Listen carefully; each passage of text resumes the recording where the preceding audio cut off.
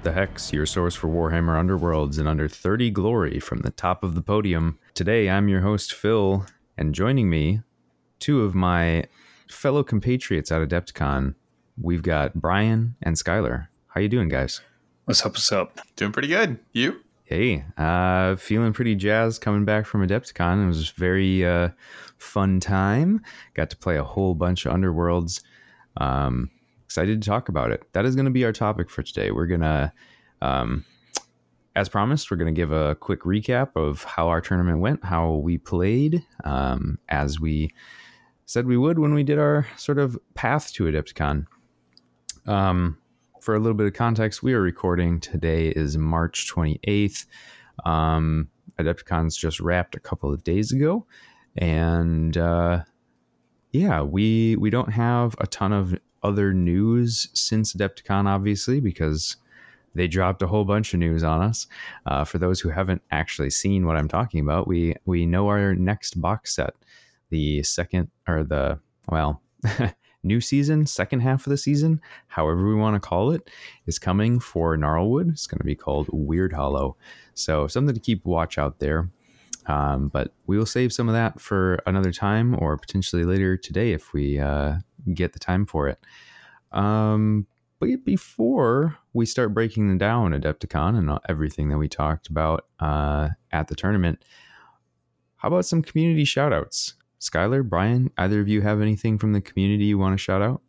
Well, shout out to also Adepticon attendees, the Dice Heroes. They're a gamer group based out of Chicago, Illinois. Basically, they do gaming for good. They organize and participate in gaming events benefiting children's hospitals and the Children's Miracle Network. So they put on events, and a lot of their proceeds go to just donated straight to children's hospitals through a program called Extra Life. They also, some of their events that they put on, they have like fun little rules where you can, by donating, you can get rerolls in your events, as well as you can just buy challenge coins like Skylar and I bought, and fun events, and goes to a good cause. So if you see a con near you and an event ran by the Dice Heroes, you know it's going to a good cause. Yeah, definitely. And it's worth shouting out. They ran an Underworlds event at Adepticon. It was our Wednesday night tournament. So it was a little interesting. They started us off 7 p.m. It was about the same time as the GW preview. So there was a little bit of competition for attendance there, but we had a pretty good turnout. It was about 20 people, and we played until 1:30 in the morning, which was something. And our very own Davey managed to come out on top in that tournament. It was pretty fun. Just played a quick, I say quick, but 3 rounds. It was really well done. It was a nice event. And like you said, all the proceeds of registration went to charity, which is super awesome that they were able to do that. Yeah, I was really torn between going to participate in that and going to the preview. Josh and I ultimately went to the preview, wanted to get in on the hype, and then immediately raced over to see you guys. And you were after round 1 going into, was it round 1 or round 2 that we found you in? You probably saw us in round 2. I believe so, yeah. But not very far in, I don't think. They were doing 2-hour rounds, so we had quite a while for each round. Being a participant during some of the games, so we were right next to the preview. We could just hear the roaring energy coming from there. And we're like, my opponent and I were looking at each other, and it was like, man, what are we missing out? Well, if you want to know what you're missing out on, go check it out on Warhammer Community. But yeah, it was every so often you just get this thunderous roar coming from through the wall. They'd this big ballroom at the convention center, and they split the room with one of those big dividing walls. And so every so often we just get this big roar. It's like, okay, everybody's excited. Must be something cool. So another community shout out that I wanted to mention, and related to the new announcements. So Flavius of Monkey's Hex Pod, not a podcast, Blog. blog. Yes, words. Did another board analysis article, and this one was specifically for the two boards that we could see in the preview article for Weird Hollow, which I don't know if folks out there who are listening have actually looked too closely at the images on those articles from the Warhammer community. They are very low resolution, so I don't quite know how he was able to pick out all the starting hexes and everything, but kudos to him for being able to manage that and give some cool analysis of who might like those boards and what they might be good for. They both looked like pretty flexible boards, which is cool. And we had the first printed snare hex, which is something to look forward to. And I recently saw some chatter online about how his articles are written in a plural. And people wanted to know, like, who's your co-collaborator? And the answer is it's the monkey. Who else would it be? It's Flavio and the monkey. And the monkey. So he's done a whole series of these board analysis things, and for anybody who doesn't pay really close attention to board setup and token placement, that is one very good way to level up your game. So if you're looking for that next step to take, you can go check out his article. I think WathLab has had some that are relatively dated at this point, but still are out there on the internet. So shout out to any of this board analysis stuff. It's very cool. You can definitely have some I say a lot of time thinking about how you need to deploy and set up hexes. Yeah, to echo what Phil said, if you want to up your game, your board game, Flavio's articles are a must read. He is a board expert. Yes, indeed. But I think that'll do it for community shoutouts. Unless you guys have anything else, any secret shoutouts up your sleeves that you wanted to mention? Yeah, I'd like to sneak in with a shout out to the Battle Mallet blog. The guys over there recently threw together a buyer's guide in the spirit of having something that can be shared around to help people get started. When they're staring down all of the history of the game, what's relevant to them right now, what should they start purchasing, and what does that initial commitment kind of look like. So I recommend not only that article, but we've highlighted this before. They also have a Nemesis deck library that they host on their blog, and they put a ton of work into that, and have also offered to feature our decks from Adepticon. So you can find those there as well. Yeah, awesome. It's definitely nice to have a concise online resource for finding pre-constructed decks if you are new to deck building, even in the Nemesis format where there's not as many cards that you need to worry about. So having a full library for every single warband, super handy. Go check those guys out. They also have plenty of content for Nemesis as a format. So if you're interested in learning more about the Nemesis format, they are a good resource. So go check those stuff out as well. I don't think we need to cover our hobby section here, as I don't imagine you boys have had a whole lot of time to do hobbying since we got back from Adepticon. So let's jump right in to our main topic. We're going to do a quick Adepticon recap. So before we get in too much, I just want to make clear sort of what the tournament ended up being. So the tournament was scheduled to be a 2-day tournament. There was going to be a top 32 cut because the original tournament was scheduled to have upwards of 120 some players. And so it was like top quarter. We definitely didn't have that many people.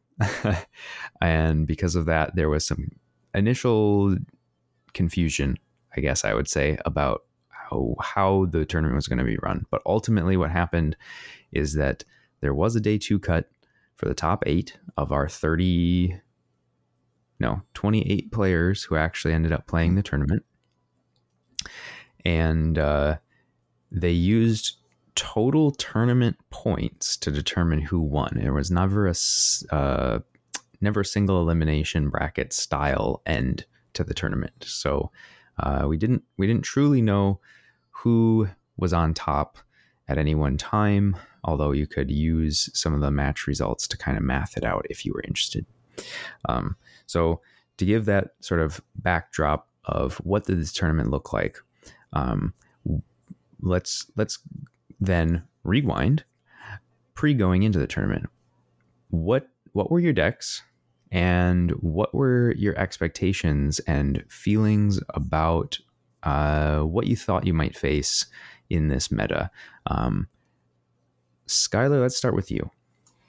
All right. So I played my Headcrackers Fort Crackers deck, which was the Mad Mob paired with Fearsome Fortress. Going into Adepticon, I thought that this was a particularly strong pairing, and really just wanted to play Mad Mob. They're a favorite of mine, and actually played them at Adepticon the previous year in the championship setting of the Harrow Deep meta at the time, end of Harrow Deep. So guilty for bringing them 2 years in a row. But when Fearsome Fortress came out, I was immediately inspired to make this deck because with the Surges, Bold Sortie, and Earthworks, they become reliable Surges that I can score on not just the first round, but the first activation of the game as a result of the pushes that I can provide Daco and Wallop. And then with the Fearsome Fortress token placement at the beginning, it really reemphasizes the ability to capitalize on their initial push, giving them that landing pad. So I just was already super familiar with the strength of Headcracker, and I wanted to be able to maximize that 3 glory primacy reward. They've got a particularly powerful third end phase too in Great Hunters, where it's got flexibility. It's a hybrid third end phase, which you love to see, where you either have 1 or fewer enemies still remaining on the board, and that scores all on its own, or you are on the enemy territory with all of your surviving fighters and you have the primacy. So there's, arguably 6 points right there kind of baked in with that third end phase and primacy, and hopefully being the one that can control primacy. And then having the reliable start in the Surges were just reasons why I thought this was going to be a powerful scoring deck. And then as far as like the field and my expectations, I definitely expected to see more Gnarl Spirit pack than we did. And I definitely didn't expect to end up against both of the GSP players in the field. Thank you, random Swiss pairings. But I was... one of the things I thought I'd be able to get through was other elite warbands that were out there. I thought I'd be able to control primacy in those matchups a little better. I had a very hard time actually taking fighters down in this particular tournament, especially day 2.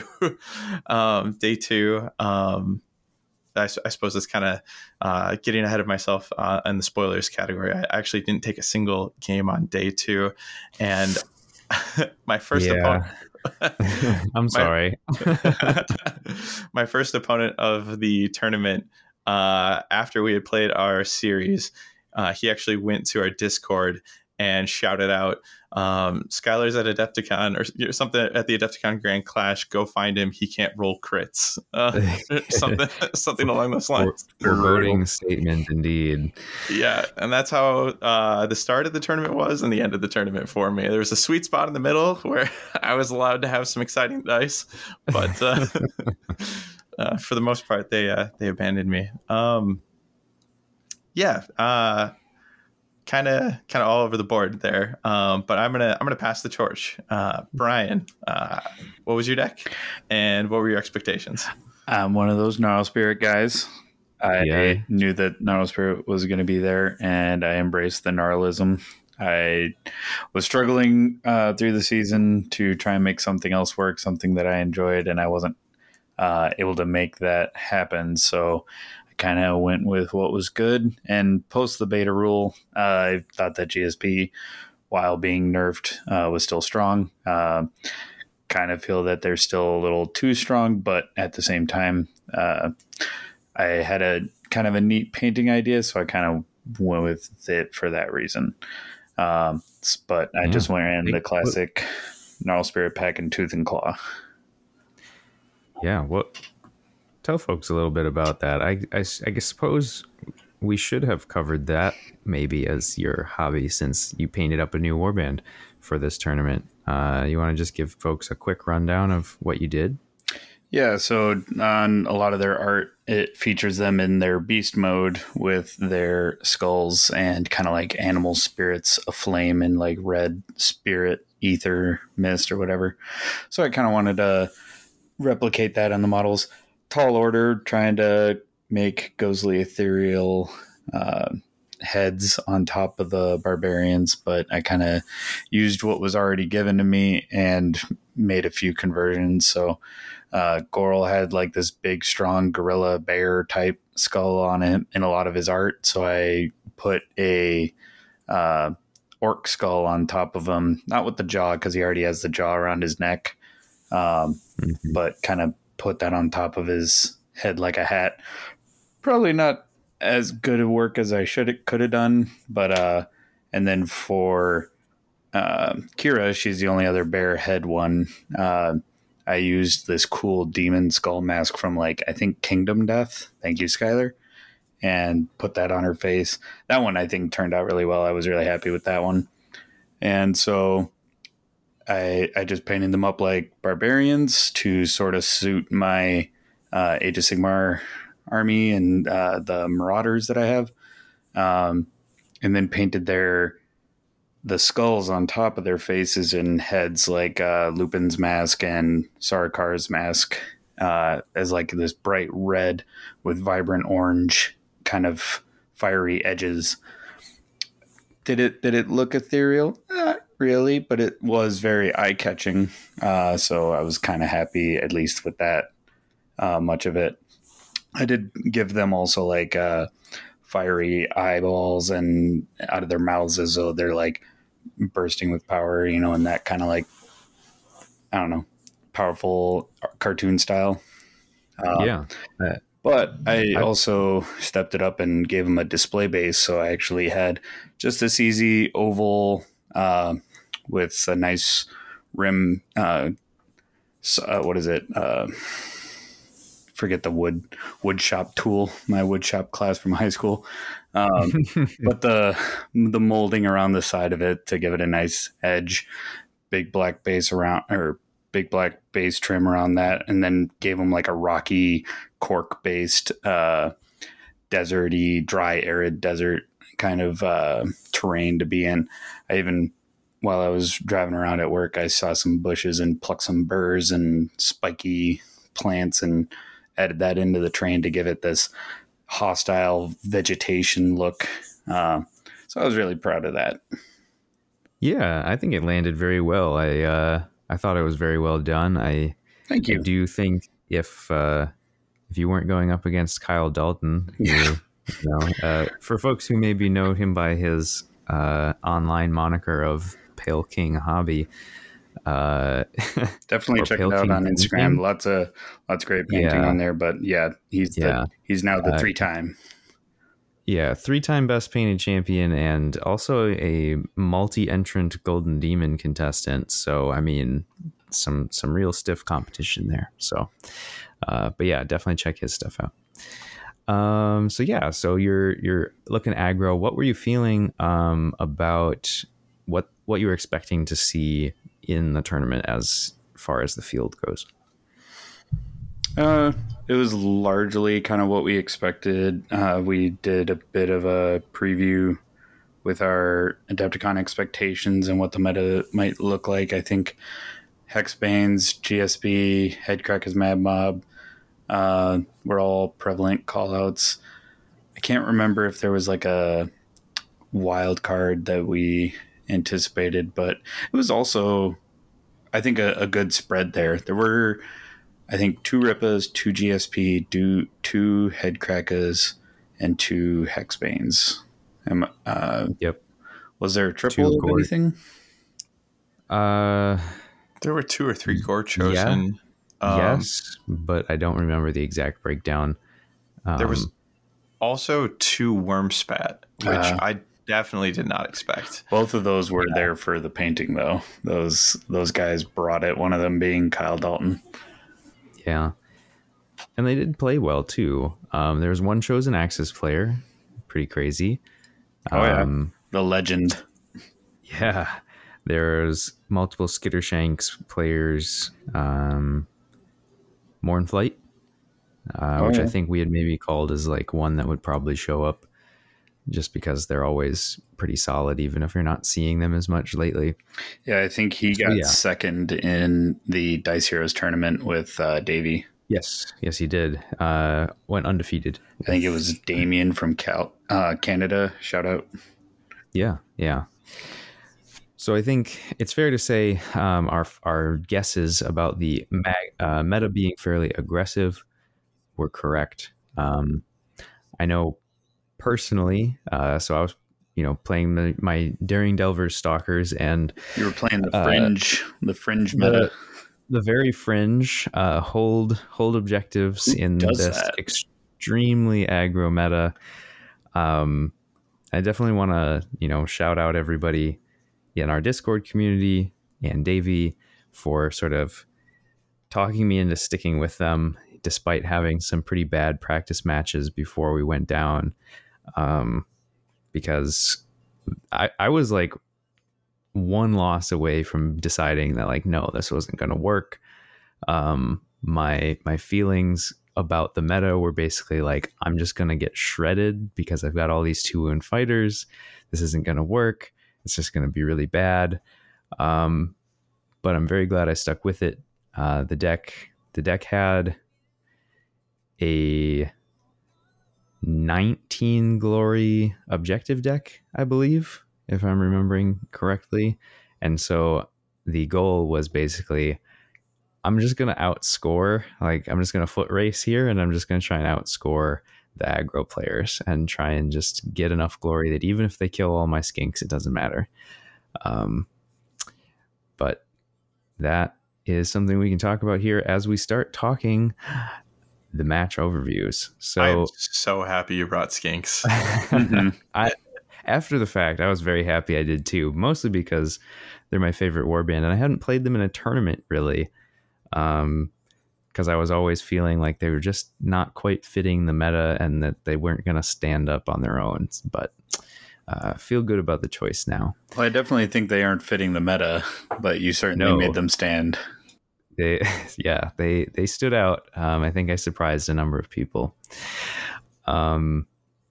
myself included. So for the match overview, we've got effectively a 7-round tournament. Like I said, we had this top cut, but because we went with total tournament points, it was kind of like day 2 was a continuation of the first day, except that there was fewer potential matchups. So we'll just give a brief overview of everything that we faced and some of the highlights there, and then we can kind of talk through some of what we learned in those matchups. So, Brian, how about you start us off this time about who all your opponents were and maybe some of the highlights? Yeah, so day 1, we played 4 games. I started off going up against Blake from the Art of War. He was in his Art of War jersey, so I was like, uh-oh. But I was in my Tundra Tactics jersey, so he was like, "Who? Oh, you know those guys?" I was like, "Yeah, but no." And and he's like, "Yeah, it's all right. I just started out Underworlds yesterday." I was like, "Oh." But you're Art of War guy, so I'm not gonna pretend like you don't know what you're doing or you're gonna catch on quick. He was playing Hexbanes, and game 1 started out. kind of as a little bit of a tutorial. Like I was making sure he was moving his dogs around, making sure he was using Amos's support, helping out with a lot of the rules. He was missing a lot of the price of victory, and it's a tournament, so like, you know, I'd remind him once or twice, but if he kept misremembering, then you know, I didn't like tell him every time. But it was like after the game, he's like, so what should I do differently, because I did win the first one. I was like, price of victory, remember that, price of victory. And I was like, he kept getting better at remembering the dogs and stuff, so I didn't have to remind him each time. Game 2 completely changed, like completely caught on. And I lost 9-11, and so we went to game 3, and again he was tightening it down even harder, and it was just like, God, these Art of War guys learn quick. But I did pull out the victory 8-6 against his Hexbanes for a final 33-20 for glory differential. So for those who aren't familiar, what's the Art of War? So they are a professional Warhammer competitor team. So they have their own Discord and Patreon. They provide courses and tutoring to players in Age of Sigmar, 40K, I believe, Kill Team. And so they play in all kinds of game systems, and they're like, well, this is the competitive game, so I wanted to see what Underworlds is about. And they're like, it's a really tight game system. So they actually had Blake and another one of his friends were playing in the tournament, and they're just like, the game system's really good, the models are sick, and so they were really jazzed about it. And I think everybody walked away from the preview excited for the next season too. So he just threw these guys together, and he learned quick. It was amazing. Yes, great opponent too. Like absolutely. So then my game 2 was against Jesse P. I remember him from last year, but I didn't get the pleasure of playing against him. I think he played Ripa's last year as well. And so Ripa's into Gnarl Spirit, all aggro all day. It was a nail biter. But the dice went heavily in my favor. Round 1, 10-0. I had him tabled first activation of round 2 because he was like, do I go first or do I go second? And I'm sitting there with a +1 dice upgrade, +1 damage upgrade, and Kira's in beast mode, hidden behind a wall of my dudes. And if he went first, then I was going to throw those upgrades on her. She was going to whip around the corner and go scything into 3 wolves. And that's exactly what she did. Oh no. Nuked them. Or maybe I think I killed Ripa round 1, and she nuked the remaining 2 there. So 10-0 that game. And then the next game was much more sporting. A very much more nail biter game, jockeying for position and getting those kills, and a narrow victory there, 11-9. So really good game there. Really great opponent there. Game 3 was against you, Phil, and your lizards. Yeah. And I'm just like, I'm just going to nom on some 2 health lizards. This is going to be great. Nope. Not so much. Not so much. I don't remember if it was game 1 or game 2, but I couldn't seem to get the kills flowing. I think game 2 I had all but Clacktrock dead, but your just glory scoring was so fast I couldn't keep up, and my kills weren't stifling you quick enough. So it was game 1, 11-19. Any thoughts from the first game? Yeah, I mean, it was mostly just a situation of like trying to do some damage mitigation, basically, where it was like, I need to be able to be scoring passively as best I can without giving up some easy attacks. There were some crucial attacks from Goral, I remember, that didn't land, which gave me opportunities to sort of continue to position and score more glory while you had to wait out these charged fighters. I was able to keep Kira from getting scything attacks, which I felt like was the main threat to my warband. So I was playing around that probably more than anything else. because I knew that if it went off would probably mean that I lose more than one fighter at a go. And yeah, like you mentioned, my game plan was essentially I just need to score enough glory that he can't catch up. Because with stuff like, the great plan, you have these turns where all of a sudden you score 3 end phase for 7 glory. And it's like, all right, and I just ran away with this. Do you have enough to score where you can get up to, 19, 20 glory? And for me anyway, thankfully, you did not. No, my deck relies on kill surges, and then the end phase is usually whether or not those oaths were met, or if I am surrounded by or mixed up in you, and you were very skittish and dodging away, and it was hard to close ranks with you. And when I did, I often whiffed. So I was still able to score some glory, but I think game 2, it was like I finally got some lizards dead. It was maybe just Clacktrock and one more alive, but you were already ahead at 20. I was still able to score well to 16, but not enough to close. Yep. So game 4, final game of day 1, Michael and his worm spat. I learned through our game, I'll be honest here, it was not a dice sporting match between me and his worm spat. I don't think he made a single significant defense save, and there was no damage mitigation whatsoever. So worm spat didn't have their tank ability working for him. But through our match, I learned that this is the same infamous Michael that gave Davey his infamous Annihilation loss at his first Adepticon.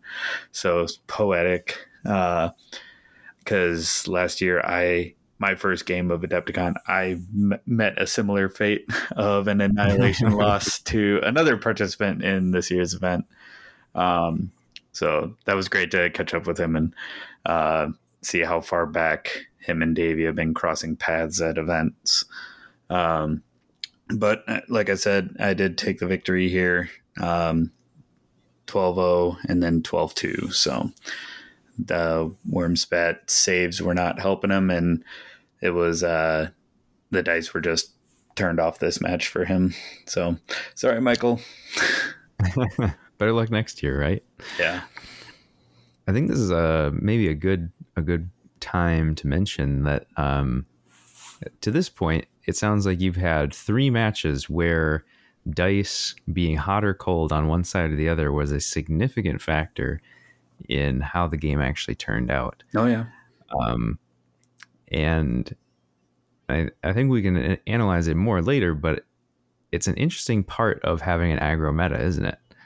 Where your whole deck sort of hinges on whether your dice are going to roll well or not. And if they roll absolutely horribly, everything kind of falls apart. Yeah, and a lot of the strategy is to try and mitigate the dice. The Gnarl Spirit pack brings a lot of tools for +1 dice or rerolls and getting Cleaver and Snare with Tooth and Claw. There's ways to mitigate that, but sometimes when you just don't roll any successes, there's not much else you can do. And especially when you need that seed glory to get the ball rolling, to get upgrades to mitigate those dice. When you just can't get that first kill, sometimes you're starved. Absolutely. Sometimes dice be dice be dice. Yeah. Sometimes dice be dice. Yeah, you roll 3 hammers, all swords. Yeah. So then, Skylar, you sound excited. What happened for you in day 1? So, jumping actually back a little earlier than my day 1, I want to shout out some of my opponents from Dice Heroes real quick. Sure. For Dice Heroes, I ran Scase the Wild Hunt because I couldn't not. A charity tournament sounded like a perfect opportunity to go rep one of my favorites. And I got to play against, I really hope I got these names right, because we had paper sheets that we were using to track. We sure were. and I really thought that paper sheet was going home with me, and it did not. So my first two opponents of the day was a couple that flew in from, I believe, Oklahoma City, if I'm remembering correctly. So was really excited to see them there. And that is the App Keys. So shout out to Liz. I definitely remember your name. Your husband, I believe his name was Colin. If you're listening, pretty sure I nailed that. And there was a Sons of Elmorn team repped by Liz, and she was an incredible opponent. She was actually rocking a Rivals list versus my Skaith's plus Daring Delvers combo, and she beat me 0-2. So afterwards, I had to go check with my teammates to make sure that they were still all right with me being on the podcast. We still have to meet about that. Because it was Sons of Elmorn Rivals, and she played them expertly. I think that I wouldn't have stood a chance at all if she had any pairing mixed in there. She was just incredibly skilled as a player. Her husband was rocking Colin, yes, was rocking Storm of... No, I'm sorry. Zendire's Truth Seekers. Yeah, absolutely. And he was one of the most enthusiastic opponents I've ever played against. It was memorable in that sense because every turn involved a grudge match of characters charging in at me. I definitely killed Talos a few times and announced myself a birderer.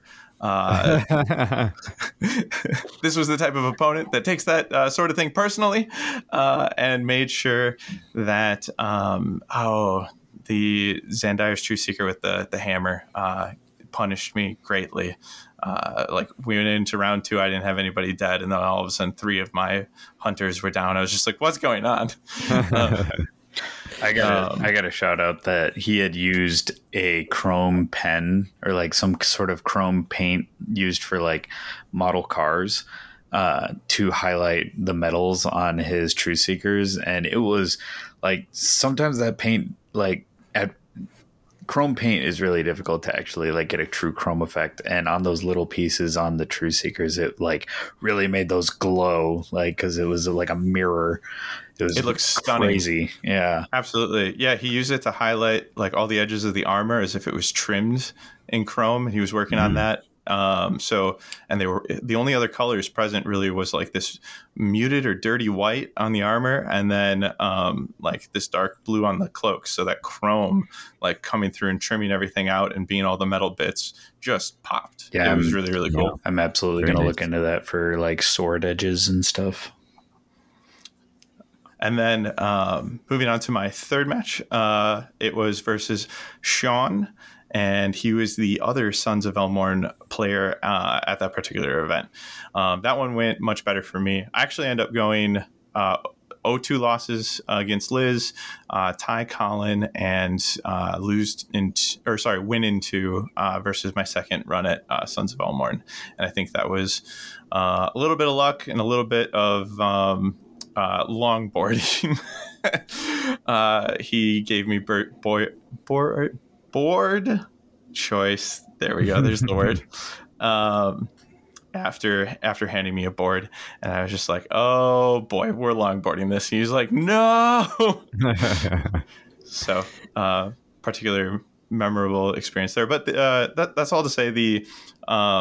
The Dice Heroes event was a ton of fun, and one of the things I'm not going to forget from Adepticon this year was hearing like Sean say he was returning to the game, Colin say that they had a local scene at one point in time that had kind of disappeared as a result of COVID, and that he was going to kind of hang the game up and was kind of hoping that this was going to be its last hurrah. He was going to get there and he was going to find out that everybody was super competitive and that it wasn't going to be any fun. But he had so much fun. He was like, well, dang it. Now I want to reignite my local. This is awesome. Why couldn't you have all sucked? You know? We will never let it die. Not at all. But all right. So getting that preamble aside, going into the Grand Clash, my first opponent was a listener named Nick, and he was rocking Haskell's Rascals. There were actually 3 of these throughout the event, of which I fight 2. The only other warbands that got 3, I looked it up, was Wormspat and Gore Chosen of Drum.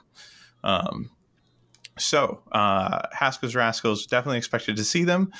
And this particular match, the most memorable thing for me was that he had actually painted the pups of the warband like 2 of his own pit bulls, and they were named Lainey and Cinderella.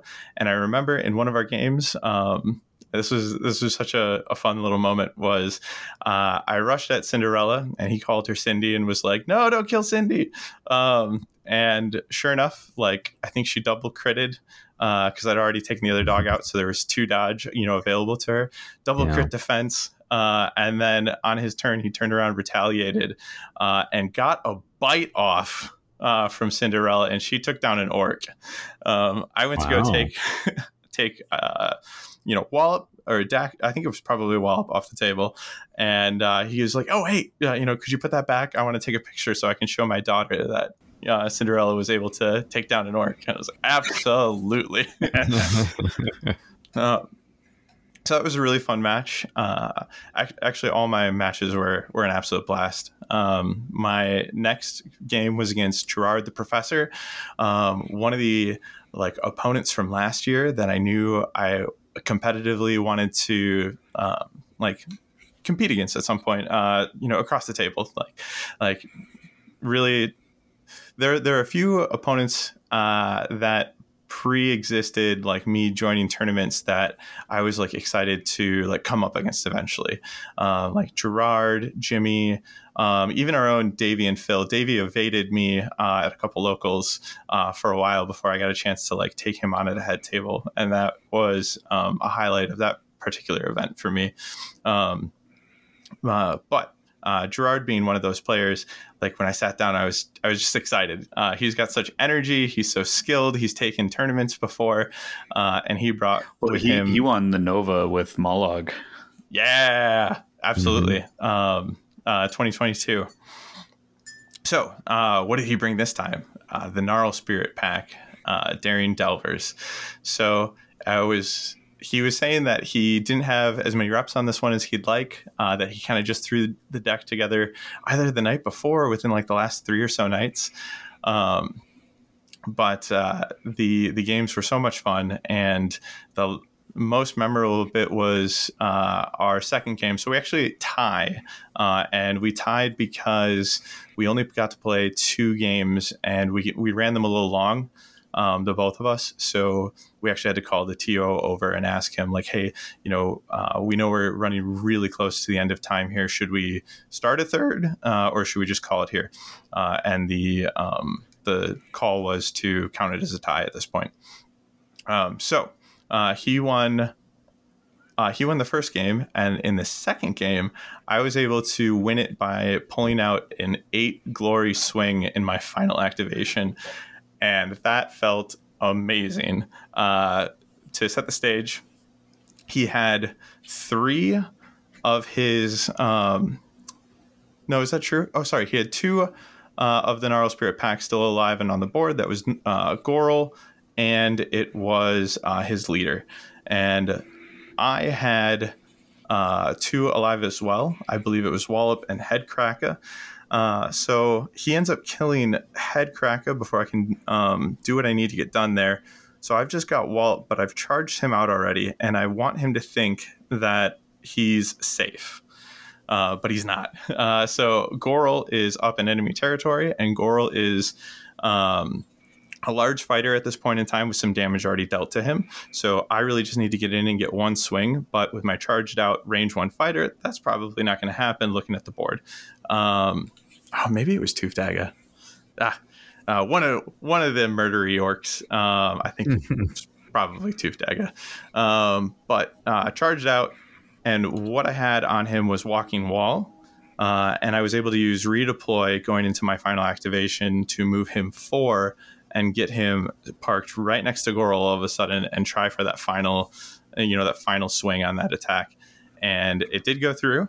And at that point in time, I'd lost my leader, so I didn't have primacy. He's only got 2 dead. And in order to get Smash him, which is in my hand for 2 points, either 2 of them need to be dead and I have primacy, and I don't have primacy, or 3 of them needs to be dead. And then I've got Great Hunters in my hand, and there's 2 of him alive yet, so I'm not going to score that unless either A, I can get primacy and be in his territory, or Goral is dead and there's only his enemy leader left. Well, in both cases, like Smash him, if I had primacy, it would score. Great Hunters, if I had primacy, it would score. Okay, like the hybrids on those score if Goral dies, but I also get primacy. Like, so either way, it's being satisfied here, but I need Goral down. And the attack landed, granting me 2 for the large fighter kill, 1 for primacy at the end, and then the 5 from the scoring cards I mentioned, all from that one moment. So it swung that particular match, like ending with 21-16. And if that attack just simply misses, I lose that one, 13-16. So we were we were both geeking out about that moment afterwards, running through how many points was that final kill. All of them. And then my next opponent is a returning opponent from last year. Shout out Discord user Slim Jim on our server, Jimmy. He was rocking the Arena, and I believe his pairing was Tooth and Claw here. I don't 100% recall which one was making the pairing. It definitely wasn't Fearsome Fortress. But if I had to bet money, it was Tooth and Claw. The one that gave me my annihilation loss in the last year. Yes. Yeah, with his crushes. So we had fought last year as well. And so he said that he was looking forward to the rematch against the Headcrackers, and that he hoped, it would go much differently this year. Because turns out last year, apparently, they were the better orcs. But he was my last opponent. One of my last opponents of the year prior, and I remember it being so much fun. And when the last year had wrapped up, he was one of the individuals that hung around and spoke with us a little bit. So throughout the year, we've been trying to get him to some of our local events, and they haven't panned out timing wise for him. So to see him again here was really great, especially since he said that he's been trying to stir up a local and has been unsuccessful. And so he didn't get a chance to really practice Theory and I going into the tournament, but still got them, bought them. They were only, 2 weeks on the shelf at that point. Got them painted, got them there, got a comprehensive deck built out that he was going to be satisfied with, without the ability to practice. And our games were really fun. I did take this in 2. So at this point, I haven't actually had a true round loss. Took the first one against Hexbane Hunters 2-0, tied with Gerard, and then took this one.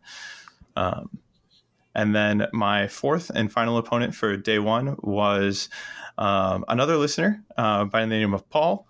And once again, Haskell's Rascals.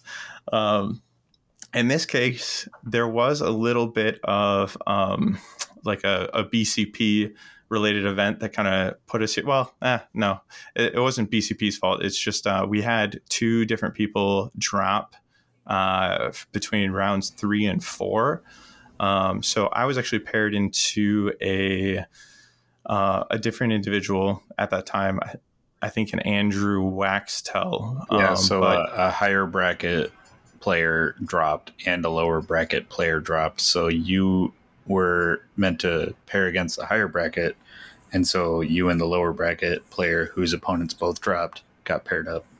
Right. And the reason for that at the time was, and I don't think I would, if I was the TO in this position, I don't think I would rule it any other way, especially since it was day one. But the round was actually like underway. People had sat down with their opponents, started rolling off for and making decisions before it was fully realized that there were two people that had dropped, because like my opponent was an unknown drop to just unceremoniously left. Yeah. So to like not repair everybody, that's how Paul and I ended up facing each other, and I'm really glad we did. Paul was an absolute joy to play games with. He let me know, I'm a little bit newer to like the Hexbane Hunters, and he was learning a lot on them, so asked me to be patient with him. But he caught on, and during round 2, he did something that was the memorable moment for me in our matchup.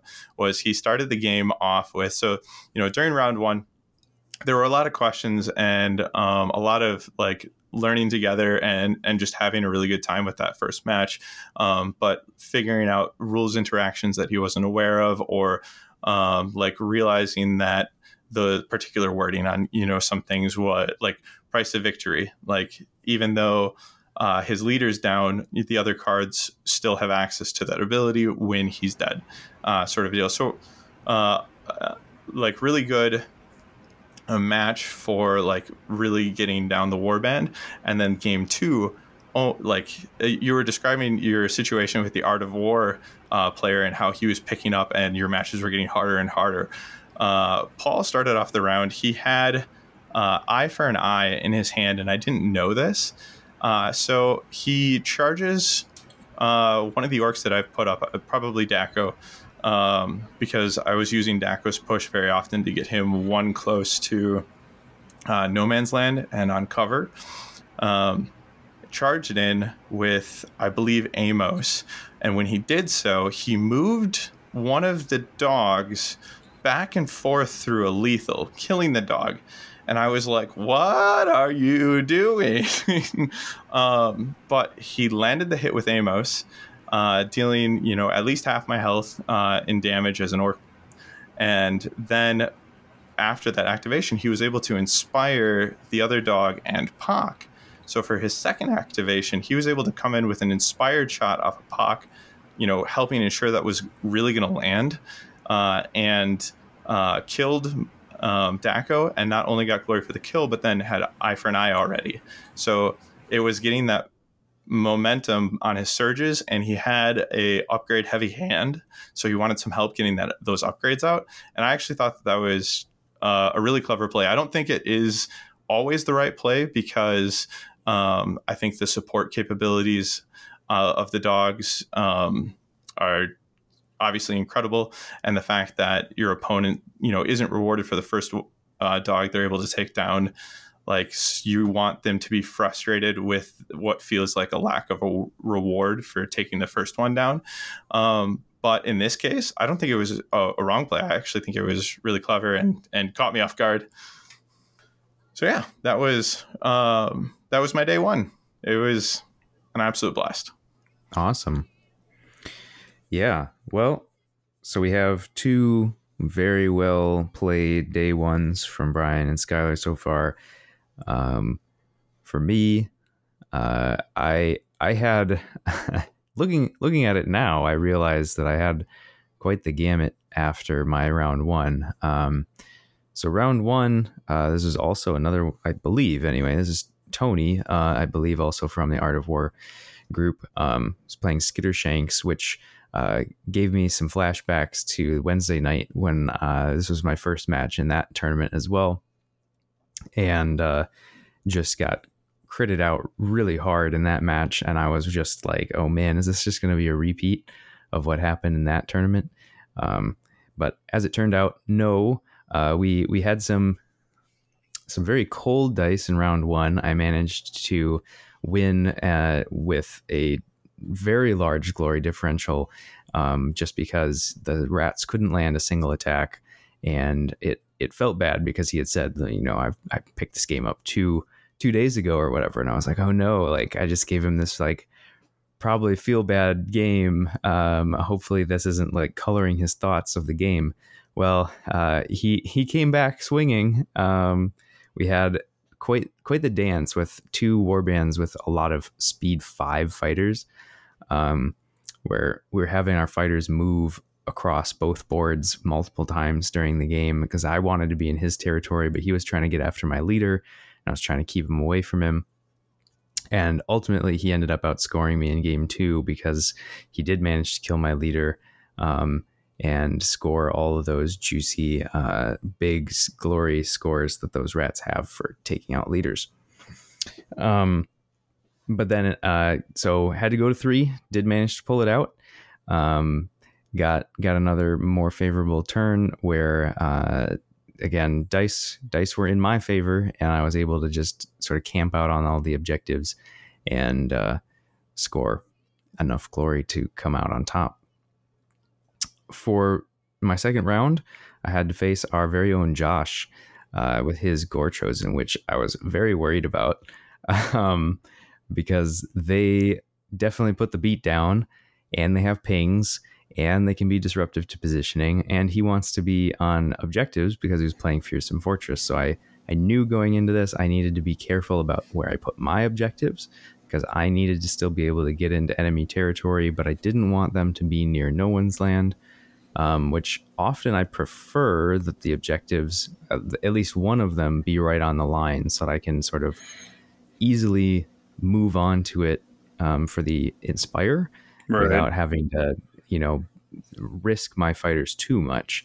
But in this case, I wanted no part of the Gore Hulk. letting Gore Hulk get anywhere near the skinks and just throttle them to death. So it was like, okay, the strategy here is going to be threaten with Clacktrock. He is the sacrificial lamb. He's going to be up front. He's going to pull all the attention, and hopefully he survives long enough to allow for the rest of the warband to do their thing.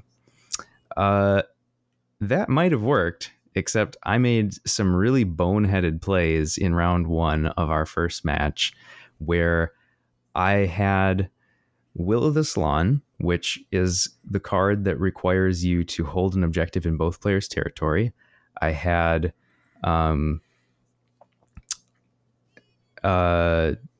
I don't remember what it's called, but anyway, there's one that's hold more objectives than your opponent. So I was like, I only need to hold like 2 probably to be able to pull this off because he's a 3-fighter warband. And then I also had a surge that required me to flip. It's Astromatrix Alignment, where you flip a token and enemy territory, and it's a surge to score 1.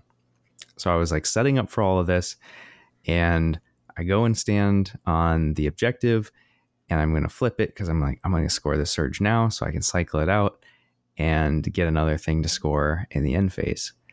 I do that, draw into a card I can't score, and I'm like, it's fine. I'll just delve it back. You can't do that. Nope. In Gnarlwood. So as soon as I did it, I was like, oh no, I've now locked out my end phase, and I will not score anything because I have no way of getting back onto an objective in enemy territory. Danger. And Josh then proceeded to crush and maim all of my fighters and handily beat me. I don't quite remember what the scores were. I wasn't keeping super close notes, but I know he crushed me, and it felt really bad, but it was a very good learning experience for the rest of the tournament because I was like, have to remember that. Can't multi-delve. Don't just score Astromatrix Alignment just because it's in your hand. You have to time it right. So I come back rounds 2 and 3, and I managed to just outscore him and keep ahead by playing safer and actually getting through my objective hand rather than completely bricking myself. To Josh's credit, he had 1 more glory than me at the end of our 3 games, and that, I'm sorry, Josh, but I handed you a loss where you had a positive glory differential. That does not happen very often.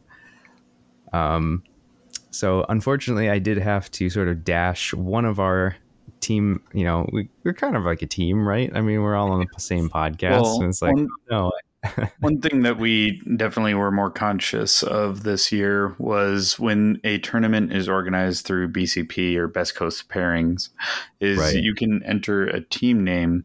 And last year we didn't do that. And so we ended up having some round one pairings that were like Skylar and I might play each other all the time. I don't think this happened, but it's like Skylar and I might play each other all the time, and we end up starting the tournament with one of us having to walk away with the deficit.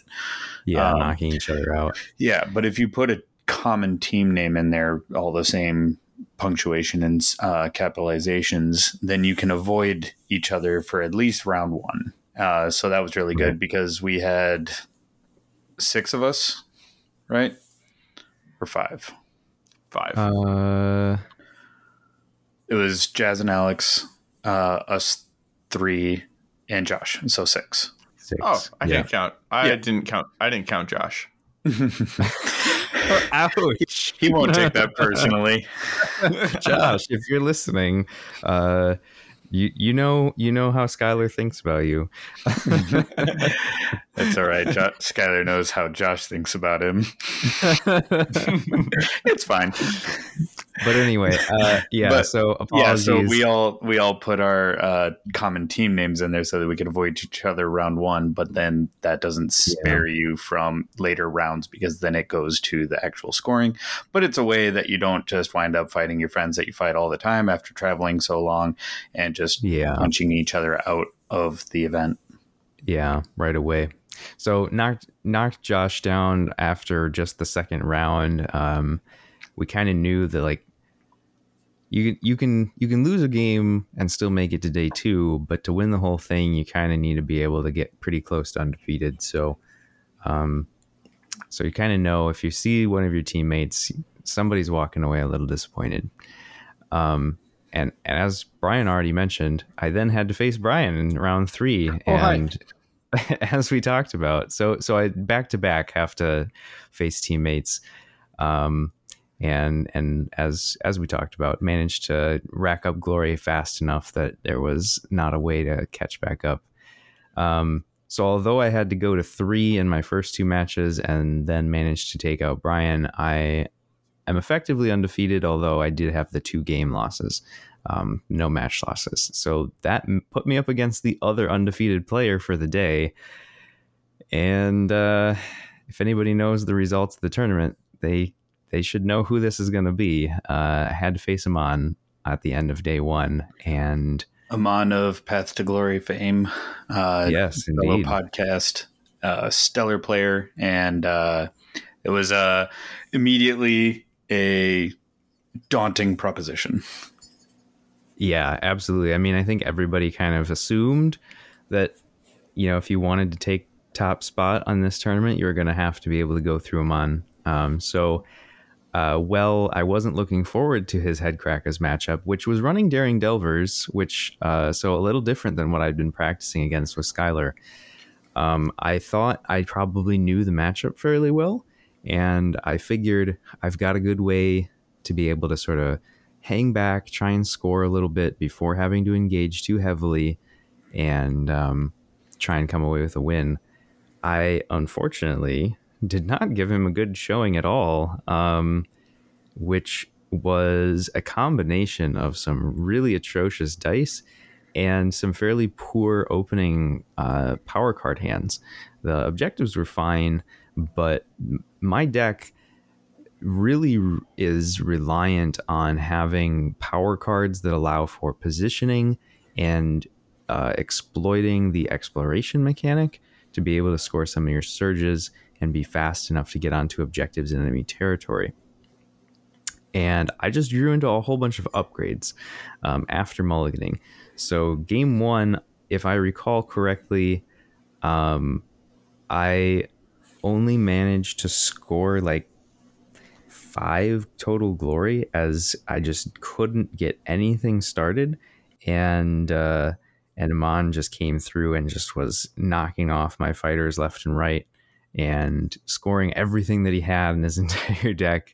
And it was just like, this is not good. All right, we'll get through game 1, come back and have the deck work better game 2. boards positioning different, trying a different strategy of like needing to be able to do. So I longboarded in the first game thinking I want to keep the orcs away from me. What Obviously that didn't work because then I couldn't score any of my stuff, and just didn't have the power cards. Game 2, I figured, okay, that didn't work. Let's try squaring things up so I can like try and run around his guys.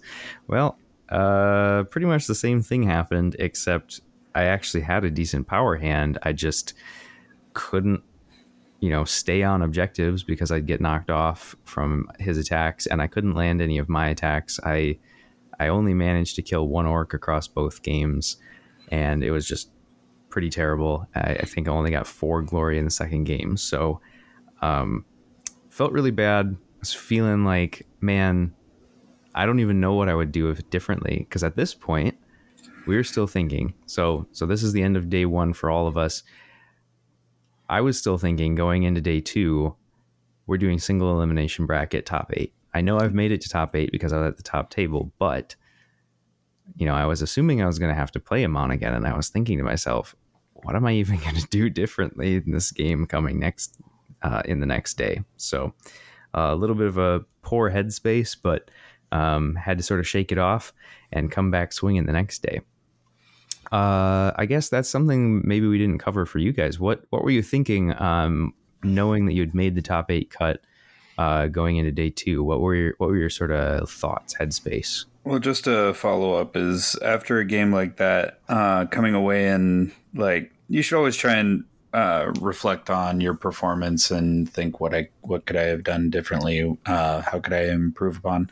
But if you made all the right decisions and kind of mitigated risk as best as you could, mitigate the dice as best you can, there's only so much you can do. And like, as long as you felt confident that you made the right choices and you weren't like, oh, there was a glaring mistake that really turned the game.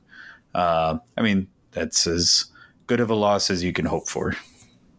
Yeah, of course. That's a good learning experience for anybody who's going to play this game, is that sometimes you just get lucked and there's just not a lot you can do. And it's not anything that you did wrong necessarily, although there's always ways to mitigate dice, like Brian said. Sometimes even if you do, you still can't overcome it. And that's something you have to get used to. And especially if it happens in early rounds of tournaments, don't let it get you down, right? Like, you've got to be able to come back from that, stay in a positive headspace, and stay focused. Yeah, because if you tilt, I know from my own experience, if you tilt, you make even more mistakes, and it just further spirals and collapses. So absolutely, maintaining a good headspace is critical to your overall performance, and just being a good sport, which I am guilty of not being a perfect sport all the time. Yeah, I mean, everybody has those times where you get on tilt and you're probably not the best opponent, but I think everybody also knows what that feels like and recognizes it and understands it. So in some ways, people can be somewhat forgiving if it's not too egregious. So going into day 2, I had a win-win, loss-win. So my loss being to Phil, hold objective warband. I was feeling still pretty good. Like, I got to be really sharp with my matchups going into day 2. Just make sure that you mitigate those hold objectives. Try and be a bit wiser about that and not just kill. But that is kind of my whole game plan is GSB, is straight aggro. So I wasn't too I was in a pretty good headset, just kind of a come what may kind of mindset. Yeah, I would say similar. Something that unless you've experienced this type of event before, you might not be familiar with just how exhausted you are after the blitz of rounds on day 1. You should have a good focus on getting a good night's sleep if you make top cut for the next day, because you're pretty burnt at the end of a mental competition like this, where not only are you trying to compete to the best of your capabilities, but you're trying to do it within allotted round frameworks, in our case, 2-hour rounds for 3 games. And if any of your rounds are running slow, and going over that kind of average of 40-minute expectation, and you need to go to 3, you're robbing yourself of time for that third game. So it's a pretty taxing, mental exercise to, do a best of 3 at a tournament alone, but to do, in our case, for this one, 4 of them in the first day. Last year was even more of a brain burner. We did 5 of them on the first day, and getting coherent sentences out of any of us immediately following is I totally agree. Yes, last year was a total brain burner, but in a best 2 out of 3, it actually is a huge benefit if you can go 2-0, because you really reduce the amount of brain burn. Yes. For day 1, I had 3 games, 2 games, 2 games, 2 games.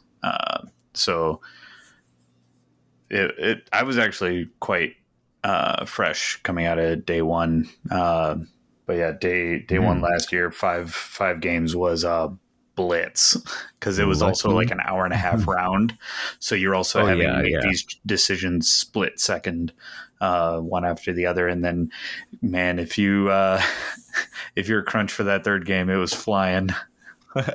Absolutely. Most of my matches went either 2 time or up against time, and were still played in 2. And I was definitely reflecting later, like I was a common denominator in all 4 of my rounds, and we went to time. Like, I'm really going to need to crank that up for tomorrow. But all I could think about for a good hour afterwards was food. Yeah, that's actually a good point, and something we should probably take a break here to just mention is that when you're doing these long tournaments, they do give you breaks between rounds, but it's usually no more than 45 minutes. And so, like, there's not a lot of time to be able to go and get a drink, get a bite to eat, and go to the restroom before you have to sit down for another 2 hours of games. So in some ways, it's like maybe having water in a water bottle that you can have with you, having a snack that's like portable that you can have available during your match if like you really didn't have time, because the last thing you want is for your brain to just sort of shut down because you didn't have enough energy, or you weren't hydrated, or you're tired, or whatever. You can be super well practiced on your warband. You can have all the preparation in the world, but like if you aren't taking care of your body, you probably won't have the mental fortitude to sort of make it through. And so there's some like just regular, just basic health stuff that you should probably think about if you're going to do something that's going to run 8 hours like these tend to do. So absolutely, very good point from Skylar that you get done with this and you haven't eaten much that day, and you're just like, I'm so hungry. Yeah, I saw you had a whole pack of granola bars with you throughout the day.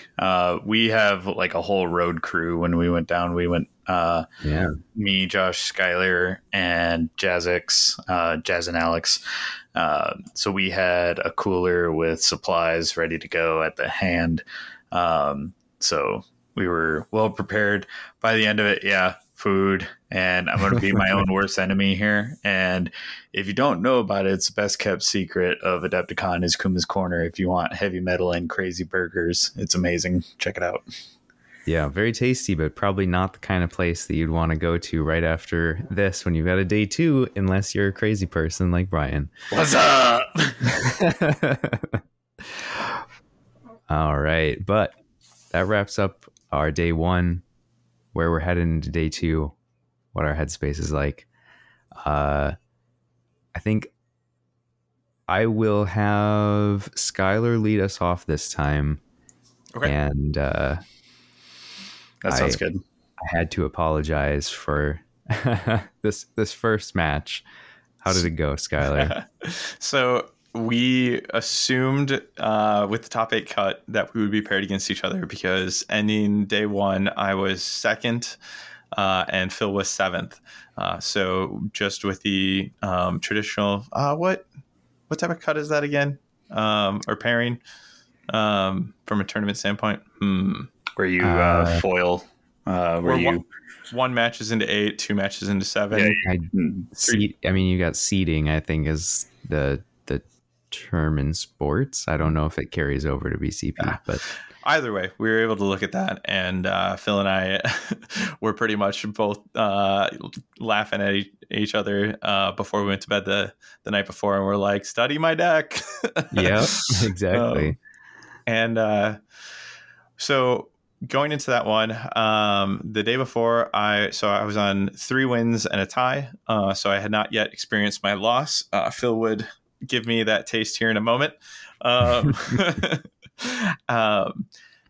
first game really flew by. It ended super close, and it came down to what I thought at the time was the final activation. We were doing some math live, and I realized, like, if I sit here and try not to run over and kill his only remaining skink at this point, can I win? Like, I'm on an objective, he'll be on an objective, so we're going to be at the same place for tiebreakers. And like, so it's either going to true tie or he's going to edge me out if he has enough points in his scoring hand right now. He only had 2 cards because he'd scored literally the other 10. My 3 orcs are down. I think one of them gave up. One of them gave up large fighter glory. And in fact, we forgot that for a moment. So he was showing 21 points, and I was looking at my hand and I'm like, I'm also going to have 21 points. Like, is this going to work out? Or I have the potential to get 21 points if I can kill his skink, was really what I realized. So went over, killed the skink, attempted to kill the skink and failed. And he ran away. So he was able to win. But I guess what was funny doing the math afterwards, and kind of what I was roundabout trying to arrive at, was even in my wildest dreams of killing that skink and getting to 21 points, he actually had a large fighter glory that we were missing when we did the count up, and it was like, oh wait, no, I'm at 22. Like, you actually, like, I was just out of reach the whole time. I was like, dang it, okay. But we both scored close to our full decks there. Like, he absolutely scored his full deck, and I had to bury 1 card. I think I realized I just wasn't going to get. Overall, really good game. Just he was able to, like, get the steam, pull ahead, and, like, stay ahead just by a smidge. So I felt okay going into the second game. I knew it was going to be really tight. He played the first game flawlessly. In fact, in these 2 games, the only mistake he made was the first game towards the end there. He ends up using a push gambit to pull a skink towards where I'm standing, so that he doesn't have to charge to make repeated attack attempts against me. But that allowed me the same thing, and he didn't really need that kill. It wasn't actually going to advance his scoring hand.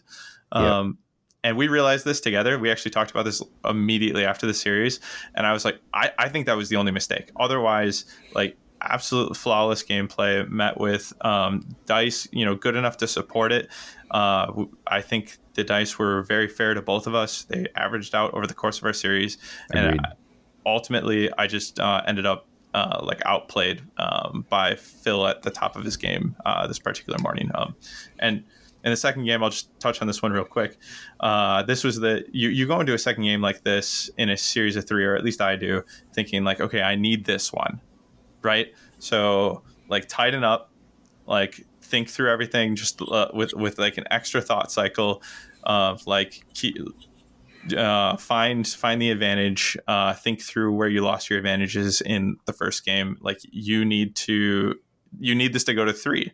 And there's also a little bit of pressure to then do it, as quickly as possible, because you're going to need that time for that third one.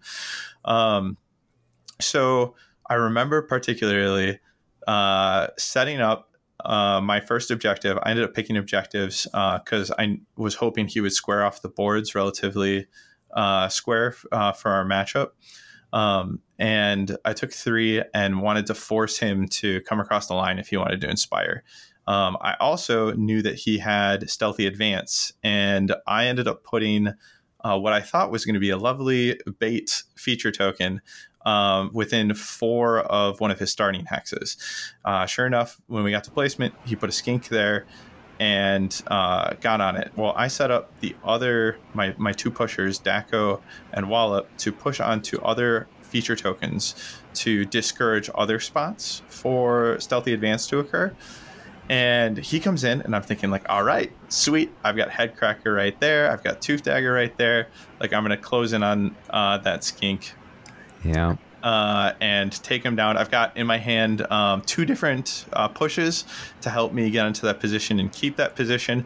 But the first thing I'm going to do is summon him down so that I've got some like an easy target for primacy.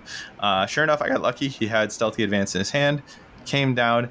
Unfortunately, he also had the Exploration Surge that scores if you have an Explorer across the line, and your Exploration count is at least that of the round.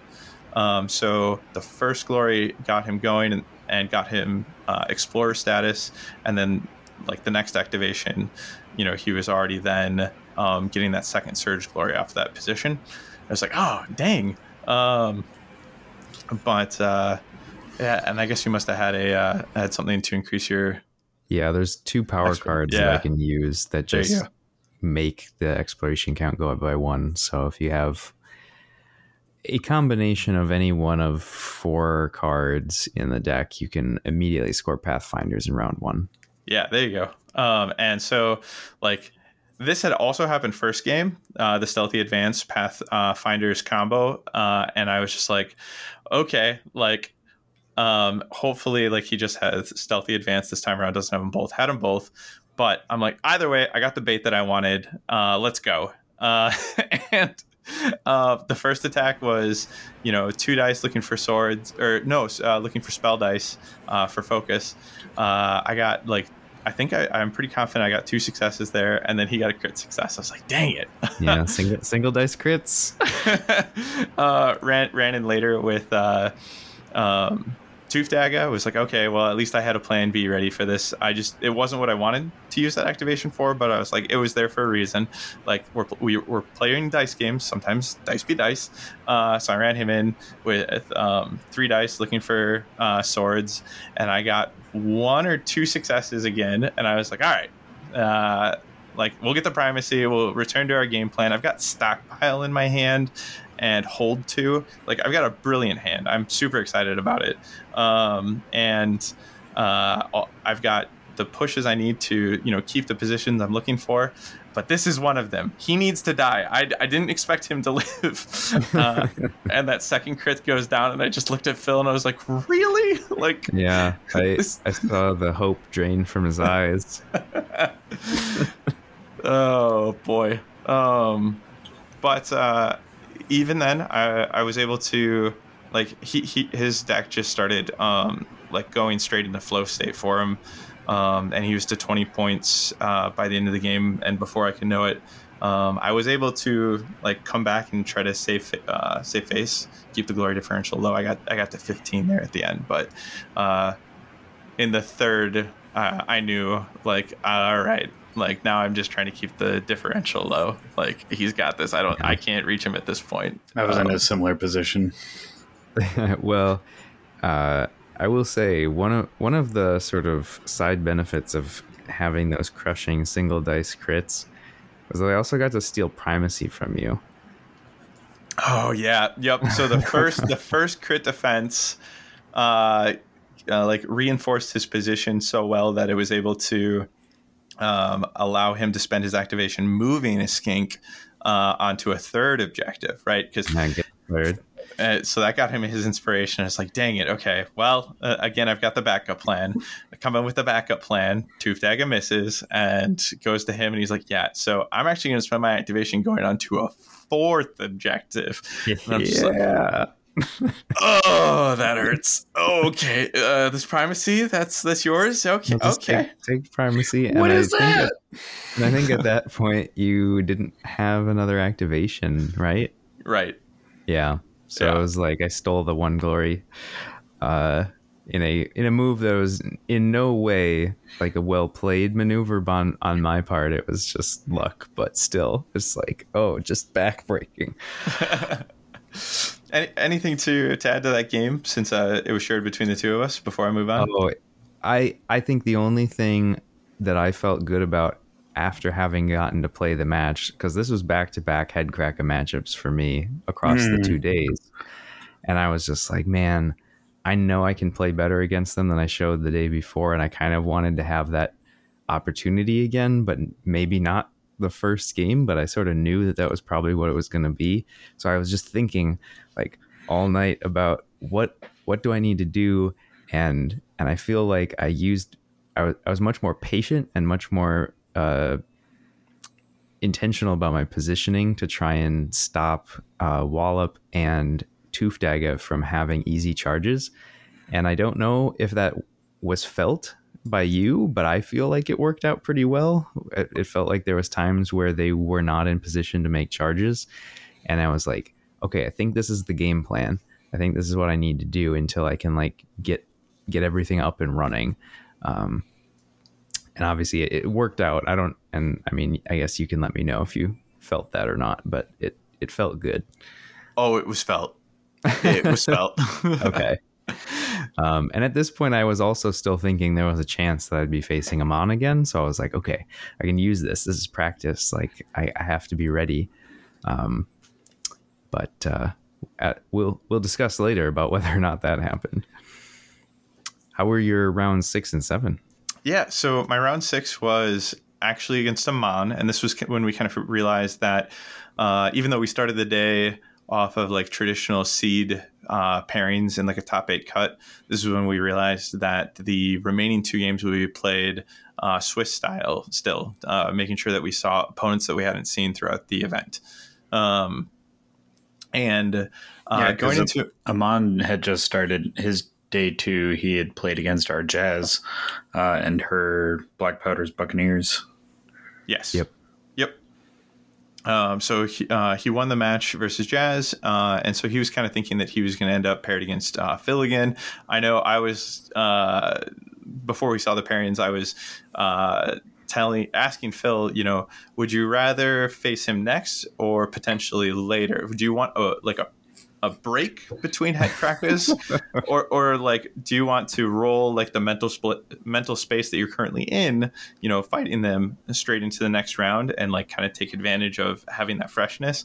And he's like, yeah, but he's running Daring Delvers, you're running Fearsome Fortress. They're actually they have extremely different feels, the way that like you built and what your game plans look like. So yeah, it sounded like you would have preferred not to go directly back to back into another head cracking matchup.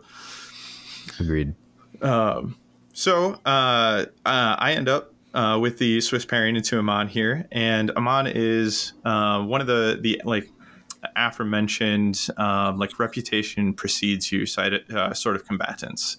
Like on my wish list of individuals to eventually pair up against in a tournament and compete against, because I know how viable of an opponent they are.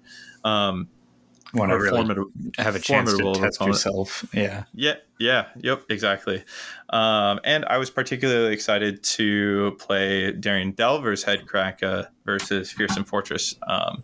And I think I don't think you can go wrong with a current plot locked Nemesis deck. So like I don't think Beastbound Assault is the answer, is I suppose what I'm trying to say. But the other the other 3 plot options are all great for head crackers Mad Mob. And Daring Delvers offers something I hadn't really thought about before. He wasn't running Sudden Demise. So like I first heard Daring Delvers pairing, and Sudden Demise is almost synonymous with Daring Delvers for me. So I was like, oh, that's weird. Like I wouldn't want to lean into like something that would prevent me from getting primacy off of it. Like sure, like that's a 2-kill surge, but if you're using some sort of lethal or gambit to finish fighters off, then you're trading that 2 glory surge for primacy and potentially your scoreability on all your other cards. So I was thinking about it that way at first. And I had actually voiced that out loud to Phil, and he went, well, he's like, wouldn't with Daring Delvers, wouldn't you in this case want to use the pings to like throw an enemy off going into your turn, like setting yourself up where they thought they were safe, and all of a sudden, with the results of that ping damage, they're within one shot range, and you can get primacy off of it. I'm like, oh snap, okay. And all of a sudden, I'm slightly terrified because knowing that any one of my charges could result in quick roots and then be followed up by a wallop for 3 damage was something I was going to need to be mindful of when I did get to this pairing. So here we are. Aman and I both excited to face off against these different headcracker builds. And between both games, I land 1 attack. Yeah. That's bad, right? Yeah, I've heard they've said that you need to land some attacks when you're playing aggro. Yeah. So, despite that, and honestly, it was actually 2 attacks. It was just 1 attack at the end of the first game that literally didn't matter and was really spiteful. I needed to get over the line with Daco. He was my only remaining survivor, and I was like, this could be a move, this could be a charge. And I'm like, I'm pretty irritated. I haven't made any of my attacks. Let's make it a charge. And on 2 swords and range 3, he's like, yeah, I can actually do that. I'm like, why? I'm actually going to circle back to that because it was the wrong play. But the second game was the first time I actually landed a hit that mattered. And even then I wasn't able to follow up on it. So I was never actually able to get a kill across both games. So that kind of shows how rough my side of the dice were. Lose? I do lose in 2, but the first game I'm particularly proud of. I represented myself well. Afterwards, Aman actually paid me the compliment of saying that he felt that I outplayed him at every turn in that first game, and that the dice just weren't there for me, because that first game actually came down to I mentioned I was getting Daco across the line, and at that point in time, I had a way to secure primacy. Oh, what was it? That's gonna bug me. I think it must have been that I had brutal primacy in my hand, or brutal reprisal. Primal brutality. There it is. So that's the bread and butter card that you never leave at home when you're playing Mad Mob. It's the one that gives you the choice between either gaining the primacy or giving it up to make an attack. And you 99% of the time are going to choose it for that first mode to gain the primacy. But what I had was in my hand, I had okay. Here we go. I actually wrote this down because I was so excited. So I went first in round 3, and using my 4th activation, I got my only surviving fighter, Daco, who's vulnerable at this time, unfortunately, just over the line into Amon's territory. So I'm within 1 of No Man's territory still here. I considered holding on to Primal Brutality in my hand until the end of the round. But I also wanted to make sure that I was going to be hard to move, hard to kill, because I'm doing a lot to try to swing this game in my favor, having not landed a single attack. The glory has been really low for me. I've thankfully, just through my knowledge of this matchup, been able to hold his glory really low as well. So going into the 3rd match, we were actually both only at 4 total glory. Going into round 3. Yeah. And neither of us had gotten the primacy once. So neither of us had inspired. Wait. Sorry. So you only had Daco left? So he had only scored 1 card, and the other 3 glory of the total 4 was a card? So going into the final round, I had more than Daco alive. I had Headcrack and Daco. But before this, when he'd gotten kills, he hadn't. So I think he actually ended up getting the primacy once. Yes, off of one of the kills. But one of the other kills, he'd actually finished off with Daco. He didn't want to risk his leader in a particular situation. So he was trying to figure out which one to do the range 3 attack with, and decided ultimately, from a positioning standpoint, to use Daco instead. But that doesn't award him the primacy. So we went really primacy light. I definitely didn't have it at all before round 3, and he had it just the once. And we were still only at 4 kills each. At this point in time, he'd actually mentioned to me how frustrating it was to score Green Fury.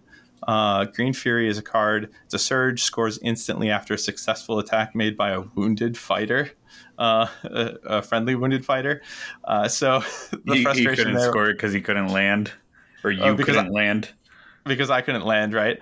Well, for some reason, due to that banter, I thought he had discarded it during like the second round of holding it, because he had it since the beginning.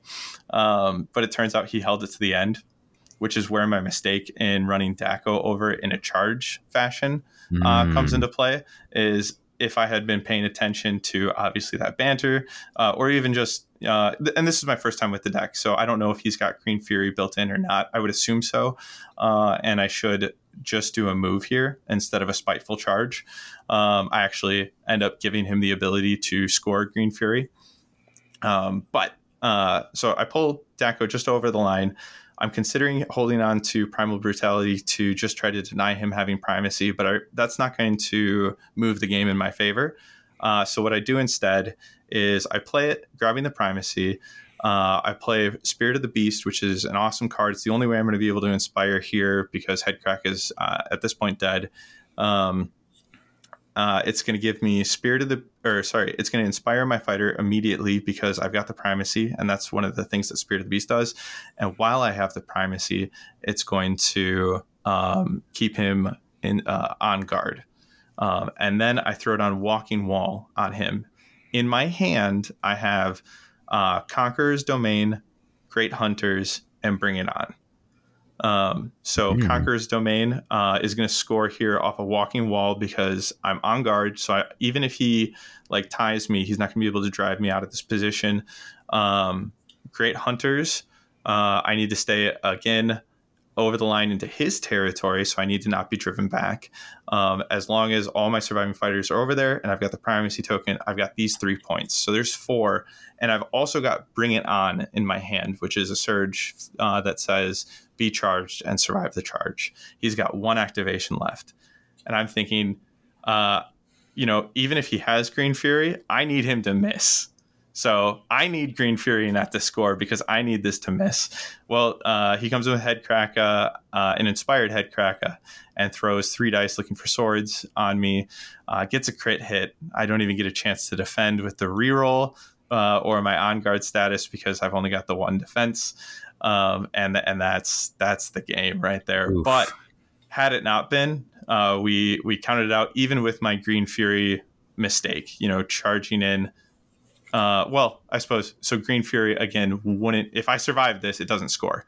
So if I survive, I actually take that game, and I take it without ever landing a successful attack outside of that spite attack at the very end. I take it without felling any enemy fighters. So even though it was a loss, it was such a good game. I mean, I've definitely spent the most amount of airtime I've talked about a game so far on this particular moment because we took a break real quick afterwards to go get like a drink and stuff like that. And we were talking about even after the second game then where I continue to not roll successes, he bought me a drink at the bar afterwards to just lament my dice and told me again that that compliment that he actually felt I outplayed him that first game. So that'll stick in mind for a long time.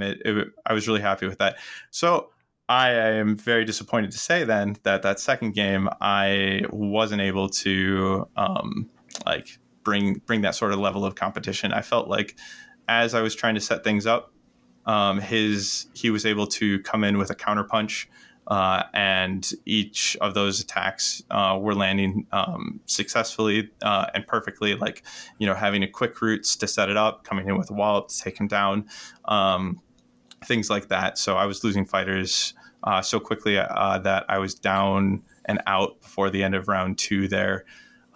There was a point where I ran Head Kraka into Wallop and Tooth Daga because they were next to a cover feature token, and I needed to make something happen because my initial hand had blocked out on scoring, and I'm down to just him and Daco.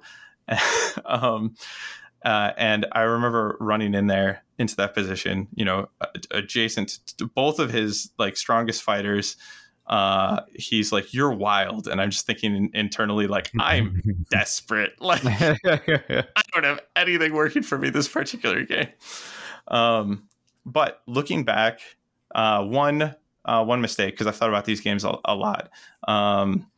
So what I should have done is, after playing the deck for the first time, I had a good read on it to understand that the focus of his Daring Delvers deck was to invade. The exploration scoring doesn't work unless he invades.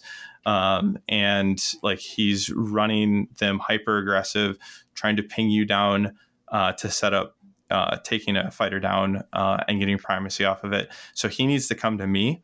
And that's the beatdown. And I didn't recognize that well enough into the second game. I actually had choice for the second game on if I could do boards or tokens. And I picked tokens and handed him a board. And I shouldn't have done that. What I should have done is I should have long boarded and tried to out passive score him. But I didn't think about that until after the match, when I'm sure you were thinking playing them all back. I'm sure you were thinking that the dice had to even out. Well, a little bit. I mean, you would hope, but as many of Aman's opponents noticed in day 2, dice were just not going to work for whatever reason. Well, it's because he brought the banana. Oh, yeah. TO at some point was like, "Okay, whose is this? There's been this banana just moving around the table," and Amon's like, "I brought it as an offering to the dice gods." It worked wonders. Yeah. So, without further ado, my third game, and I had to play Brian. So second Adepticon in a row. Where we're playing each other on day 2, and we're starting a little bit of a ballot mallet curse here. Battle mallet curse. Oh, what did I say? Ballot mallet. Yep. Ballet mallet. That's actually awesome. Ballet mallet. That would have been a better name for the arena, is ballet melee. Yeah. Oh, yeah. But Brian brought the aforementioned Gnarl Spirit pack, and the reference to the curse being that Jason and Jared of the Battle Mallet are practice partners. They're their most common practice partner, and Jared will beat Jason majority of the time, according to them, in practice. But then at a tournament, Jason is the one who always takes down Jared when they meet up in the bracket. Except for their last tournament that they went to, the curse finally broke. So Nova. I think after that curse broke, it went into the ether and was like transmuted to you. Brian and Skylar played each other last year. Let's do this again. Yeah. Last year, your Mad Mob and my Dread Pageant in Harrow Deep. It was like, I was like, we had a lot of good matches, but I was like, I think it's 60-40 in Skylar's favor most matches, who wins. And then, Adepticon, it was a complete just, I had your number and I took your lunch money. Oh, you absolutely destroyed me. This year too. This year too. And on top of that, both Adepticons, you have a last minute card swap suggestion that I'm like, you know what? That's actually a good call. And I swap that in there, and you're like, yeah, it's going to work great against everybody, not against nobody but Skylar. Wow. Yeah. Last year it was the Hadzu bomb. I put Screaming Demise on him and then shared pain to save somebody else to kill Hadzu and throw a charge token on another one of Skylar's fighters. I wasn't able to use it to that great of an effect. I did use it in some forms against my opponents, but it worked exactly as Skylar suggested against Skylar. And then this year, he just made a good upgrade swap of the Envenomed Spurs to give my leader a reactionary attack. And whether it be the card draws or just my fighter being dead, I wasn't able to use it to much effect throughout the event, or it didn't wind up with a first hit, second hit, both successful. But thank you, Skylar, for demonstrating why you suggested it. I can't wait to find out what I suggest to hurt me with next year. Man, maybe you should just stop suggesting things to him. He's just going to twist the knife on you like that. Oh, speaking of great card combos, by the way, Screaming Denies made me think of this. So one particular moment I was proud about across the whole tournament, and this was actually in the game with Amon, the first one. I ended up knocking one of his fighters away from a vulnerable, or at least already damaged, like within kill range. I don't think he was already at 1 health, but like a 2 damage on my Tooth situation. Like kicked his wallop away during, I think, round 2, where like he hadn't charged yet and could definitely still get the attack down. And so he ends up using their group push, the big stomp, to push back into that position. And I was hoping that would happen because I had redeploy in my hand and I was trying to bait out a push to to see if he had they've got a few great push cards, the big stomp being one of them, and the one that lets you trade primacy for a push of 3 or just use the card for a push of 1. I can't remember the name at the top of my head, but anyways, was hoping to bait one of those pushes out because I thought that was going to be like his next best use of an action would be to try to get that free attack against Tooftag again. Sure enough, he pushed in, and I was able to use redeploy off of that feature token and just hide for a push of 4 away on the back line in such a way to where he was going to have to run like through somebody, so he wasn't gonna be able to make it with a single charge. So like straight out of dodge. Was really happy with that play. Very nice. So your game 4 was against me. Game 3 on that day. Yes, yeah, that's what I meant. Yeah, why don't you regale us? I've described the game against Phil. Yep. How'd this one go? So, shall I start from the beginning of my day, or should I just end off with Skylar's end? Let's start with my end. Okay. My demise. Well, first game, I think you longboarded me. Was that game 1 or was did and we were sitting next to Jazz, so I made sure to give her a nod, wink, and a smile, and thank her for always keeping longboard in the back of everyone's head. Oh yeah, and that did stifle some of my end phase, but man, was I had your number and I was taking your lunch money again. I just started walloping on you.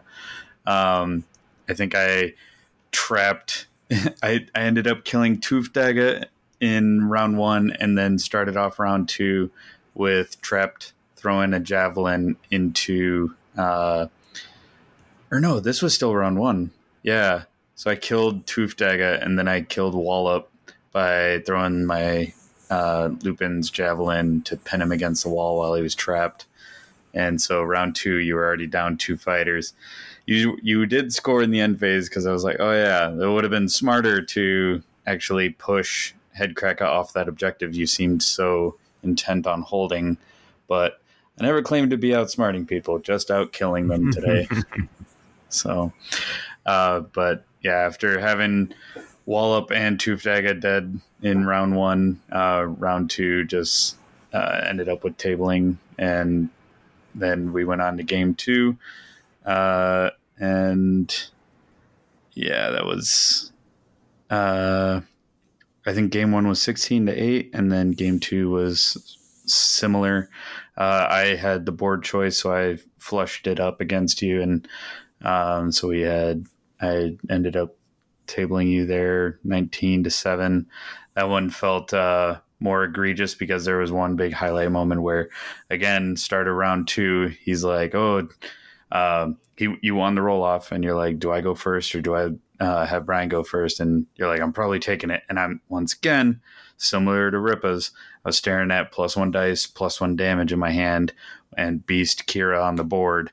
I was just like, go ahead, take the first activation, go ahead. Unless he guns hard for Kira, like I don't think he was doing a 3 damage attack anywhere, so Kira was pretty safe because him going first, he wasn't going to be able to throw an extra damage onto Kira.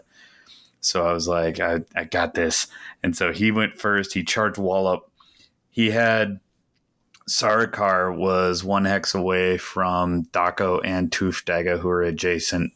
And then Wallop charged in to smack Sarikar, creating a 3-fighter chain with Dako and Tufdaga.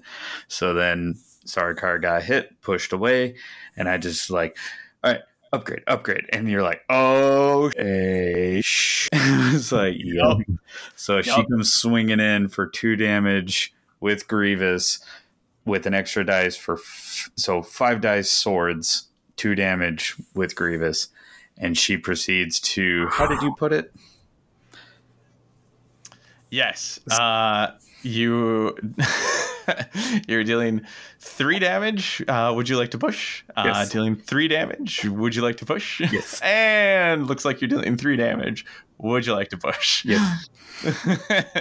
It was massive. It was also wild dice because like they had been pretty average, I'd say, throughout the day or throughout the tournament. And then this big glorious attack, I just wanted that lunch money.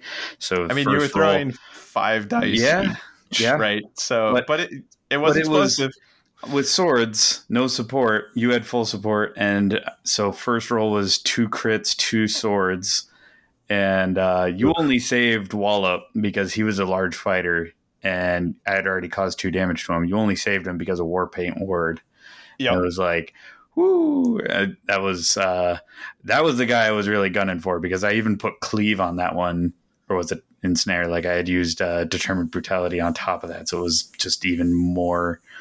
But Warpaint Ward saved him there, so I wasn't able to score any cards off this. So this, in my defense, was the final match of a 2-day tournament. This round didn't, like this instant, your activation went nowhere near what I expected it to be. I forgot about scything. It hadn't come up so against Gerard. I was particularly mindful of it and made sure that there were no opportunities for it. Or she was dead. One of the two. Super mindful of it. At this point, up against you, totally forgot. Yeah. And I was so scared of Wallop dying because he was in charge distance of Goral. And he was a large fighter, and he'd already charge distance of all 4 of my fighters at this point. Right. But Goral was the one particularly on my mind because of the 3 damage output. Right. I'm like, man, I've already got 2 damage on him, and he's going to be a large fighter kill. He's going to be worth 2. I haven't dealt damage to you at this point, and I really need to. So I want to charge him in and try to get that 3 damage down with Cleave. Which, well, Cleve didn't end up mattering against Sarkar there, but wanted to get some damage down before he dies, and that's all I'm thinking about. And so I charge him in to the position that wasn't offering you support for my attack, and I was like, all right, I got some damage down on him. I'm going to kick him away so he can't support. Perfect. And then pass on power over to you, and you're like, upgrade. I'm like, oh no, no. Upgrade, determined brutality. And so, and Kira just went off. Like, she lives for these moments, and I got 2 of them during this tournament. But this time she was made for this. She rolled, like I said, against Wallop, 2 crits, 2 swords, and then 2 crits, and then 2 crits. It was like, Jesus, chill out. So that was how round 2 started, and then it was just picking them off. But yeah, that was pretty savage. You made sure to kill Kira so that I didn't get any extra opportunities, but that's when Sarakar's Envenom Spurs was able to run in and secure kills with a staff attack and a range 1 attack. Absolutely. Yeah. All right. So that was the end of day 2 for me and Skylar's career. Oh man. Hold on. End of the career. Hold on. I would like to at least point out that if you're going to lose all of your games on day 2, no spoilers. No spoilers. We'll get there. We'll get there. All right. But I made the Mad Mob. I can I created the Mad Mob. I can take them out of this world too. I painted them, so maybe that's the secret sauce: is you got to paint your own minis, and then I'm not going to take your lunch at Adepticon. Or I'd love to see what a game at Adepticon looks like with skates. Or just offer to paint your opponent's warband. Oh, right. It's okay. Like, that one's going to be a hard one. What are they playing lately? Oh, unpainted. Let me help you with that. Could really beat the banana out of that. All right. So my game day 2 first matchup was I was back against Jesse P with his Rippas. As we got matched up, I was like, well, balance probability after the first pairing says that you bite my butt. And he's like, one could hope. It was a really fun match. We were, it was a whole lot of like, come on, 6s! Like some big casino energy. But it was fun because the dice were a bit more sporting and we had a lot more back and forth. But ultimately, it did go both games in my favor. There was quite a few times where he was trying to get a kill with the goblin attack and a separate kill with the dog bite. And so there was a lot of times where he's like, do I be greedy or do I be safe and double up those attacks on one fighter to secure the kill? Or do I split them to go greedy and try and kill 2 fighters and really like swing the game? I was like, without like giving away what I totally like, what he should do and tell him exactly. But it was like, I think you should play it safe and stack on one fighter, but I fear you going greedy and splitting your attacks. He's like, why would you say that? Now I'm going to be greedy. I was like, no, I think you should stack on one fighter. I don't want to say which, but I fear him being greedy. And he started being, and these 2 games he was being safe and it was working off much better for him. So as with 40K, as with AOS, don't split your attacks, stack up, secure, and get the, score, do the safe attack to score the cards in your hands. Don't try and be greedy and swing the game in one moment, because it could ultimately swing the game in the other way for your opponent. Yeah, good advice. So, but game against Rippa's second verse, same as the first, ended up taking those both, but they were better than our first match. And then my game 2 was against Jimmy Malini. This was a fated match. He had just come from his match, I believe, against Amon, or is this day 1 was his match? No, he played. I don't remember who he played first, but he played him on day one. Okay. But it was, so we first met and faced off last year at Adepticon, game match or pairing, whatever you want to call it, pairing 9 of the tournament, the final matchup, and we were both burnt out. And it was an incredible match. I will never forget that. It was great, and it was awesome meeting him. So we come back here, and he's playing Storm of Celestis. I'm playing Gnarl Spirit, and I was just like, all right, here we go. And he ended up just outscoring me. I couldn't really land meaningful attacks. I could get attacks off, but not where it mattered. He tanked up Celestis into this massive defensive tank, and he denied any other targets for me. So it was like he had it pretty well in hand, and he's just like, I'm sorry, man. I wish the dice were better. I'm sorry. I was like, don't give me your pity. I've still got 2 more games. Like, screw you. I was like, you remember how last year went? Because last year he beat the pants off me, or he beat me narrowly in game 1, and then we went to game 2, and I ended up turning it on him, and we're like, oh crap, we got to play a third game. Like, my brain's fried. How can I? So I was like, I still got 2 games. You shut up. Don't give me your pity. And then game 2 was worse. And it was just like game 2, he longboarded me, and he was just picking off every fighter. And I'm like, you're leaving Goral alive to pity me. Like, you're giving me that 3 damage attack because, like, I can just, because I put Wily Hunter on him, which is a upgrade reaction to make a push after a attack action. So I could just go hammer time like Mario and just like bop and move over, and just go down the chain, because at one point he was behind enemy lines facing the rear of the Celestis, as the Celestis are just firing off grenade launchers at the rest of my guys. And I'm just ready to go to town with the hammer. And I was like, you keep not targeting Goral. It seems like you're giving me an opportunity, and I despise this pity. And Goral just would not hit. 2 hammers would not.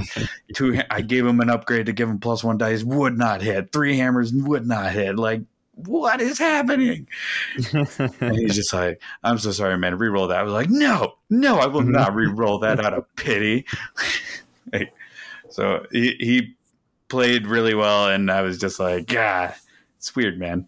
Like, yeah, just the dice can do that, and aggro warbands depend on those dice for scoring. And Storm of Celestis have some of those amazing hold objective cards, like Surge 2 for holding 2. Like, cannot sleep on that. Absolutely. So Jimmy and I are 1-1 for Adepticon matchups. So yeah. Well, maybe you'll have to get back at Nova. I'll just have to hunt him down. So that wraps your day 2, because we started with your game 3, right? Yeah, so day 2, by the end of it, like, we were trying to make sense of how the pairings worked. We weren't really sure how it was in the as it's going. You don't know how the pair ups are actually working until you see more of them, right? So I didn't know how I was ranked. I didn't know what was, like, you guys were telling me I was doing really good, and I'm like, I never conceived myself as, like, podiuming. So I'm like, I'm just not thinking about that. I'm just here to have a great time and fight Jimmy and take Tyler's lunch money. As Battle Mallet would say, I'm in your pocket now. Yeah, absolutely. Got you in my pocket. We've heard Skylar. We've heard Brian. I suppose that means it's time for me to bring it home. So, as we discussed, I had to start the day with Skylar and bumped off Skylar from day 2. So, and we already discussed as well that I thought after winning that match, I was like, oh man, all right, back to Amon. Here we go. That's probably going to be it. And then I was paired into Damien S, Canadian Damien, who is really cool opponent, really great guy. Had some really awesome sort of kit to go along with his Mournflight. He was running Daring Delver's Mournflight warband, where he had like, I think it was just a holder for his dice, but maybe it was for his whole warband. But it like looked like an old book, and it had like the broken glass from Shadespire, and then he had these like ghostly tokens to use as activation counters, and it was like, all right, this person, somebody who really loves their Mournflight, and like having played something. I bought something similar off of Etsy once, and it wasn't a directly themed book, but they did have off-brand Grand Alliance symbols on them. But it was incredible book and totally on brand. Yeah. So kudos if you're listening, Damien. Really great job. So I'm like, okay, Mournflight's got lots of passive stuff. Holding objectives can come back with some really nice counterpunch. I've got to be really careful about like giving him too many attacks. So I set up my positioning such that I should be able to like have easy jumps across the line without putting too many fighters at risk, and was just kind of hoping that, you know, my passive can outdo his passive, because I know that the Mournflight have a lot of really strong passive glory. And so we sort of start things off. I've got some nice easy surges. I know that I scored Pathfinders right away in, I don't remember which game it was, but it was either game. It was in one of my opening hands, and the other one I had Stealthy Advance, which, honest to God, that card has the worst name possible because it's never stealthy at all. You're charging somebody into enemy territory. It's not sneaky. But so I'm like setting up. I've got some seed glory. I'm like, okay, now if I can just sort of weather the storm here, I should be able to get everything rolling. And for folks who haven't played a lot against Mournflight, they actually don't start all that accurate. A lot of their fighters are on 2 Fury to start. So I was like, I think I've got a pretty decent chance. And game one, that was definitely the case. He had 3 or 4 complete whiff attacks from his leader.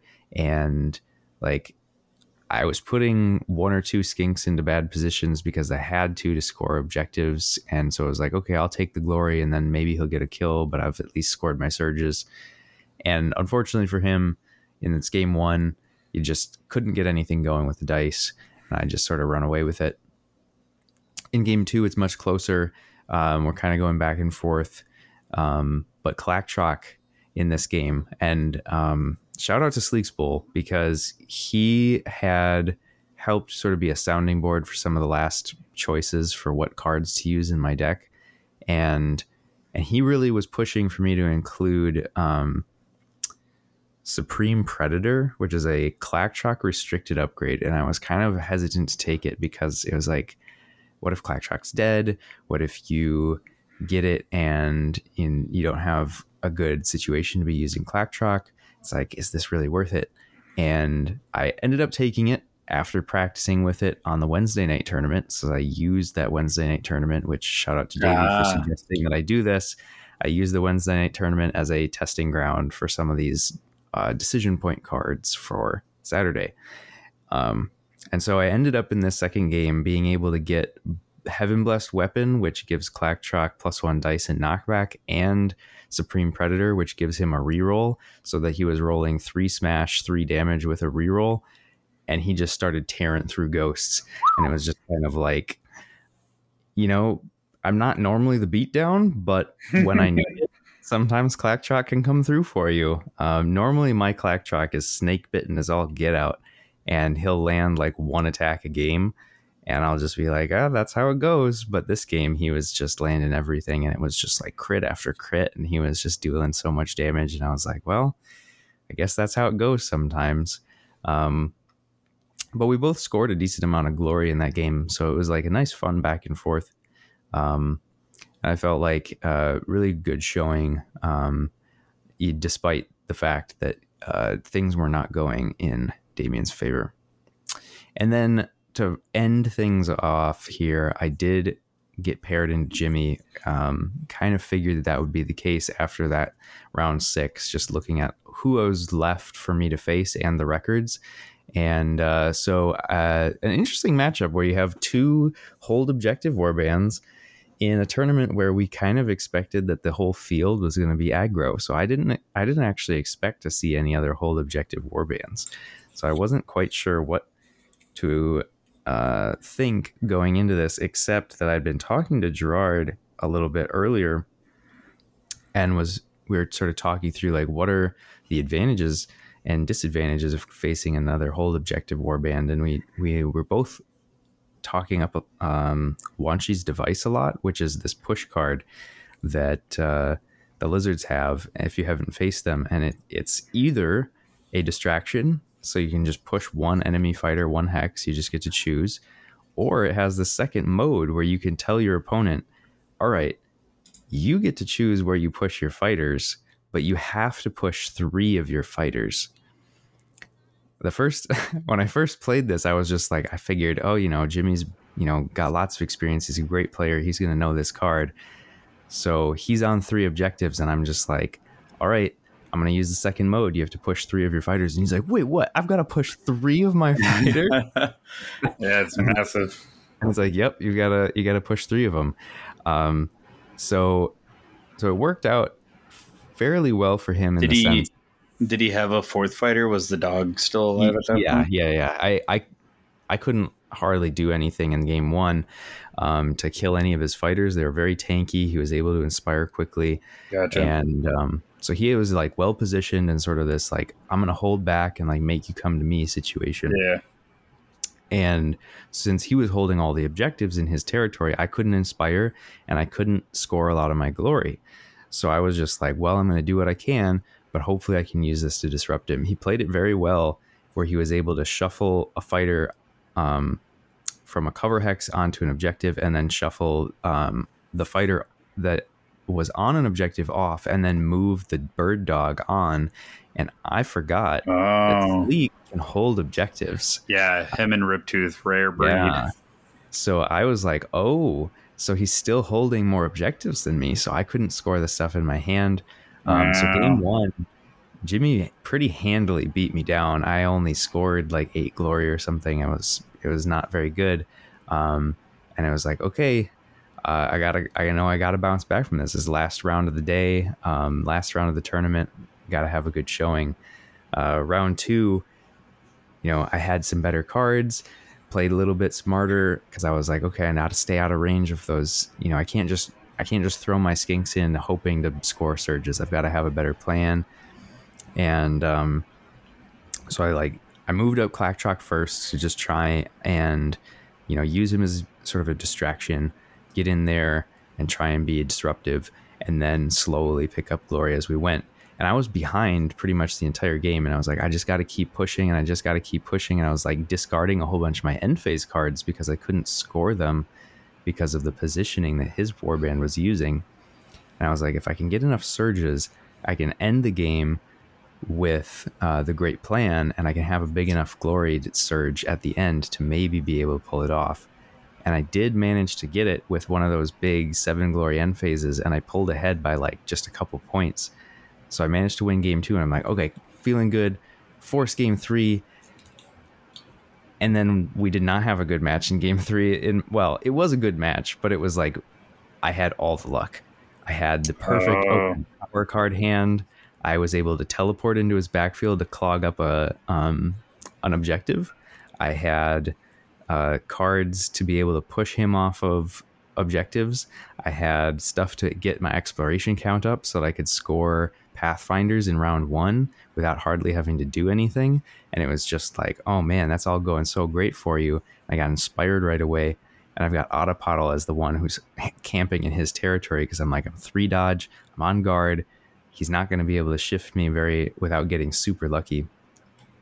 And so then I'm like, I'm pretty well set. I can kind of just start to try and lock him down with Autopodle. So I start rolling a lot of these Autopodle attacks. And at the end of round 2, I'm like, okay, I get the crit, get the hit, do 2 damage. So I start off round 3 the same way. Get another crit, do it again, get another crit. And it ends up I get 5 attacks in a row with Autopodle to go off, doing a total of 10 damage. What? And sometimes it could just be a turret.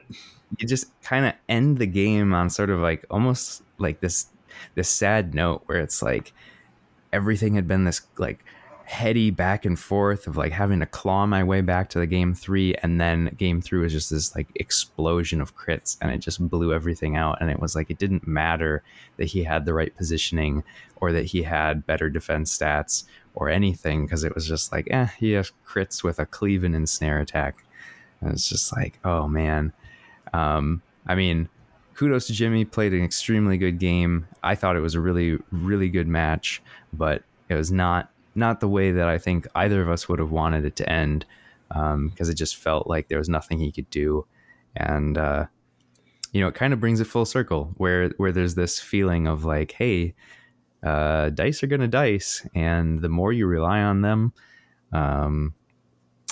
sometimes there's that great risk. So I did manage to win all 3 of my day 2 matches, which felt pretty great. And that put us into a situation where we had to do sort of the math of figuring out, okay, this tournament points scoring system, who's in what position. We know Amon's first because he didn't lose a single game.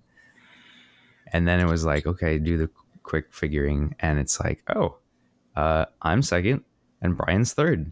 Yay! And we just barely edged out for 4th Jimmy. So felt pretty great.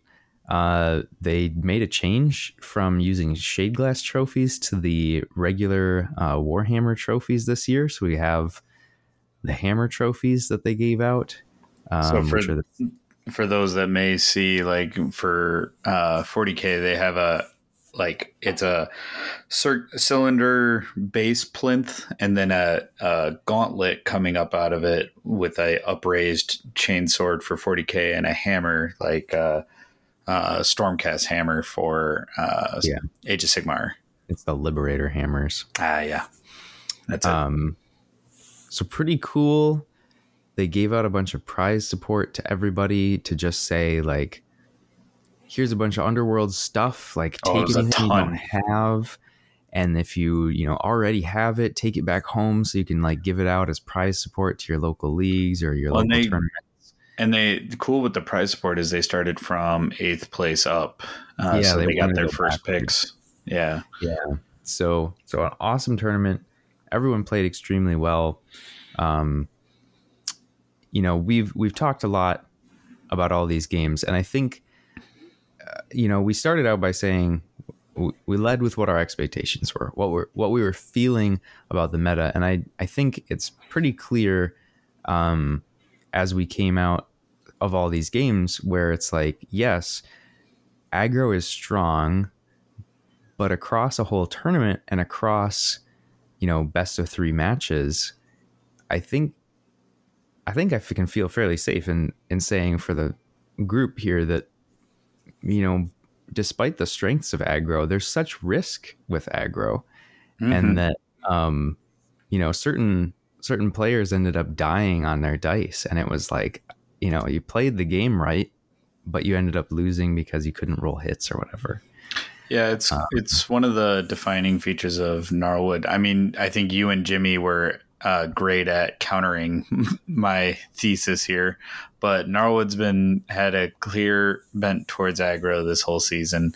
Very much so. That has led to a lot of my games, in my experience, being dice dependent. And if one person's dice are cold, then it can be very one-sided. So sometimes it is the dice are sporting and it's a fun back and forth. But I had those games in the tournament as well. But other games can be a total blowout, and you can't do anything about the dice.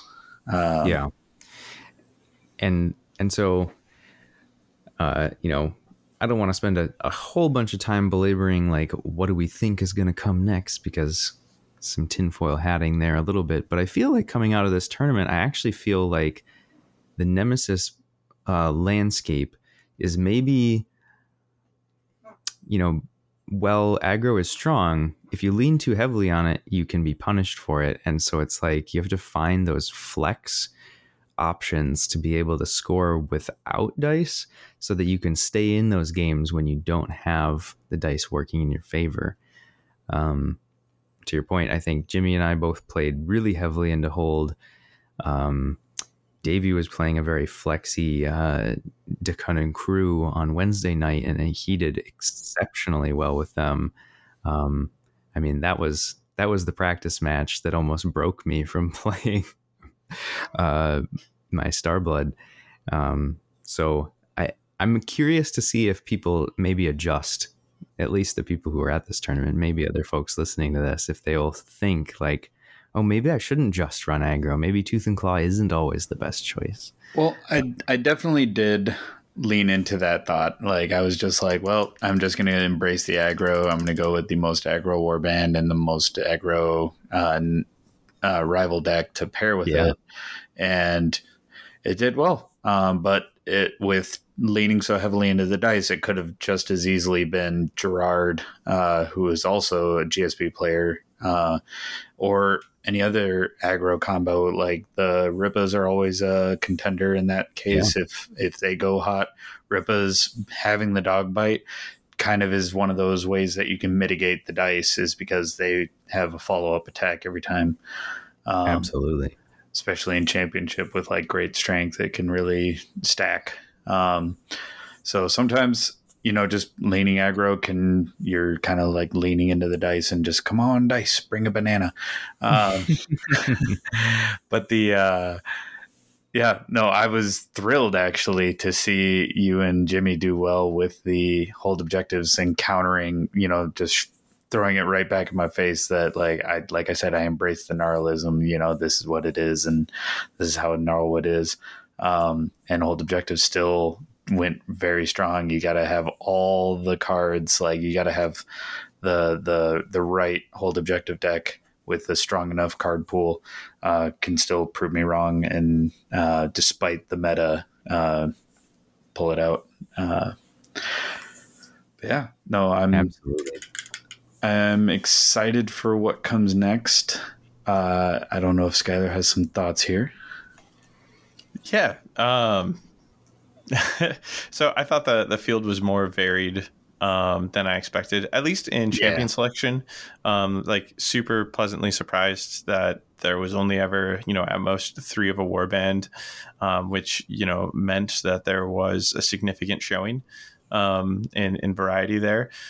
Only the 2 hold warbands that I'm aware of, and they were, counter meta picks, or like essentially choosing to do their own thing, regardless of the fact that the meta is bringing them aggro. I don't necessarily know, or I don't think I'd say that it was counter to an aggro playstyle per se, but it was in despite of an aggro playstyle. Yeah, it's like when the universal card pool and the plots all favor aggro, they're not offering much support for the hold objective types. So exactly with Starblood and Storm of Celestis, they both have strong enough hold objective decks on their own within their faction that they could stand in a world without much support from the universal pool.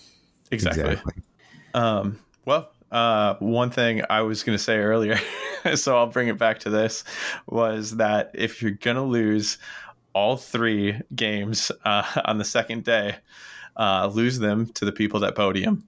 Yeah. You had to do it against second place, then first place, and then third place. It's pretty rough. It's a solid strat. It's the least my opponents could do. Yeah, right. If you're gonna beat me, at least take home some hardware, right? Yeah, absolutely. That's a really rough day too. Gotta say, I was a little crushed that I couldn't take a single game from any of my opponents, but brilliant opponents. It wasn't. I didn't feel that. Although the dice, at times felt they were against me, I still felt like the play was there. Like, I think really good Underworlds play and performance, we'll say, like, performance in a competition like this is a marriage of like really skillful play and some good luck thrown in there. Yeah, good luck with not only the dice but also the card draw order. Yep.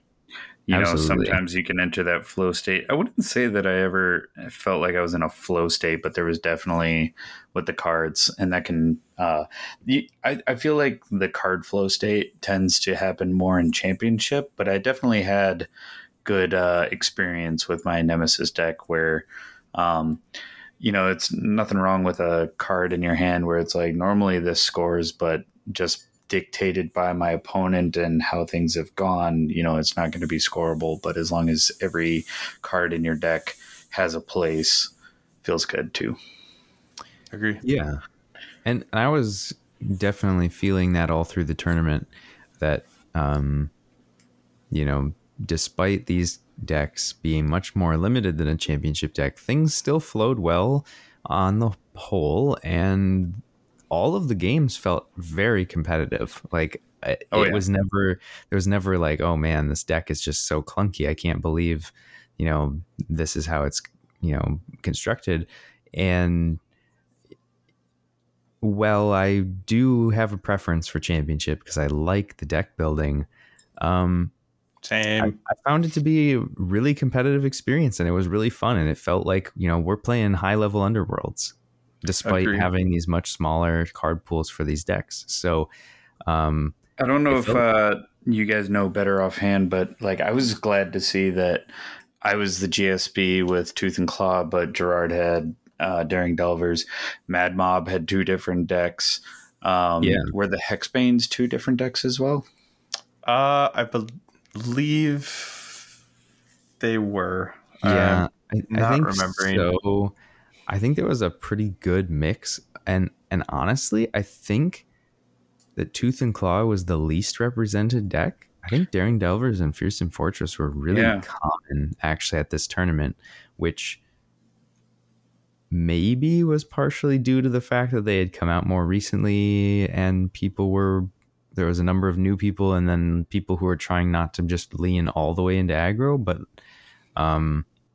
you know, it was a good mix. I know people were doing a whole bunch of different things, and that bodes well, I think, for the future of other Nemesis tournaments. I don't know yet what Nova is going to be formatted, but if I had to guess, it is Nemesis. It will be. Okay. So yeah.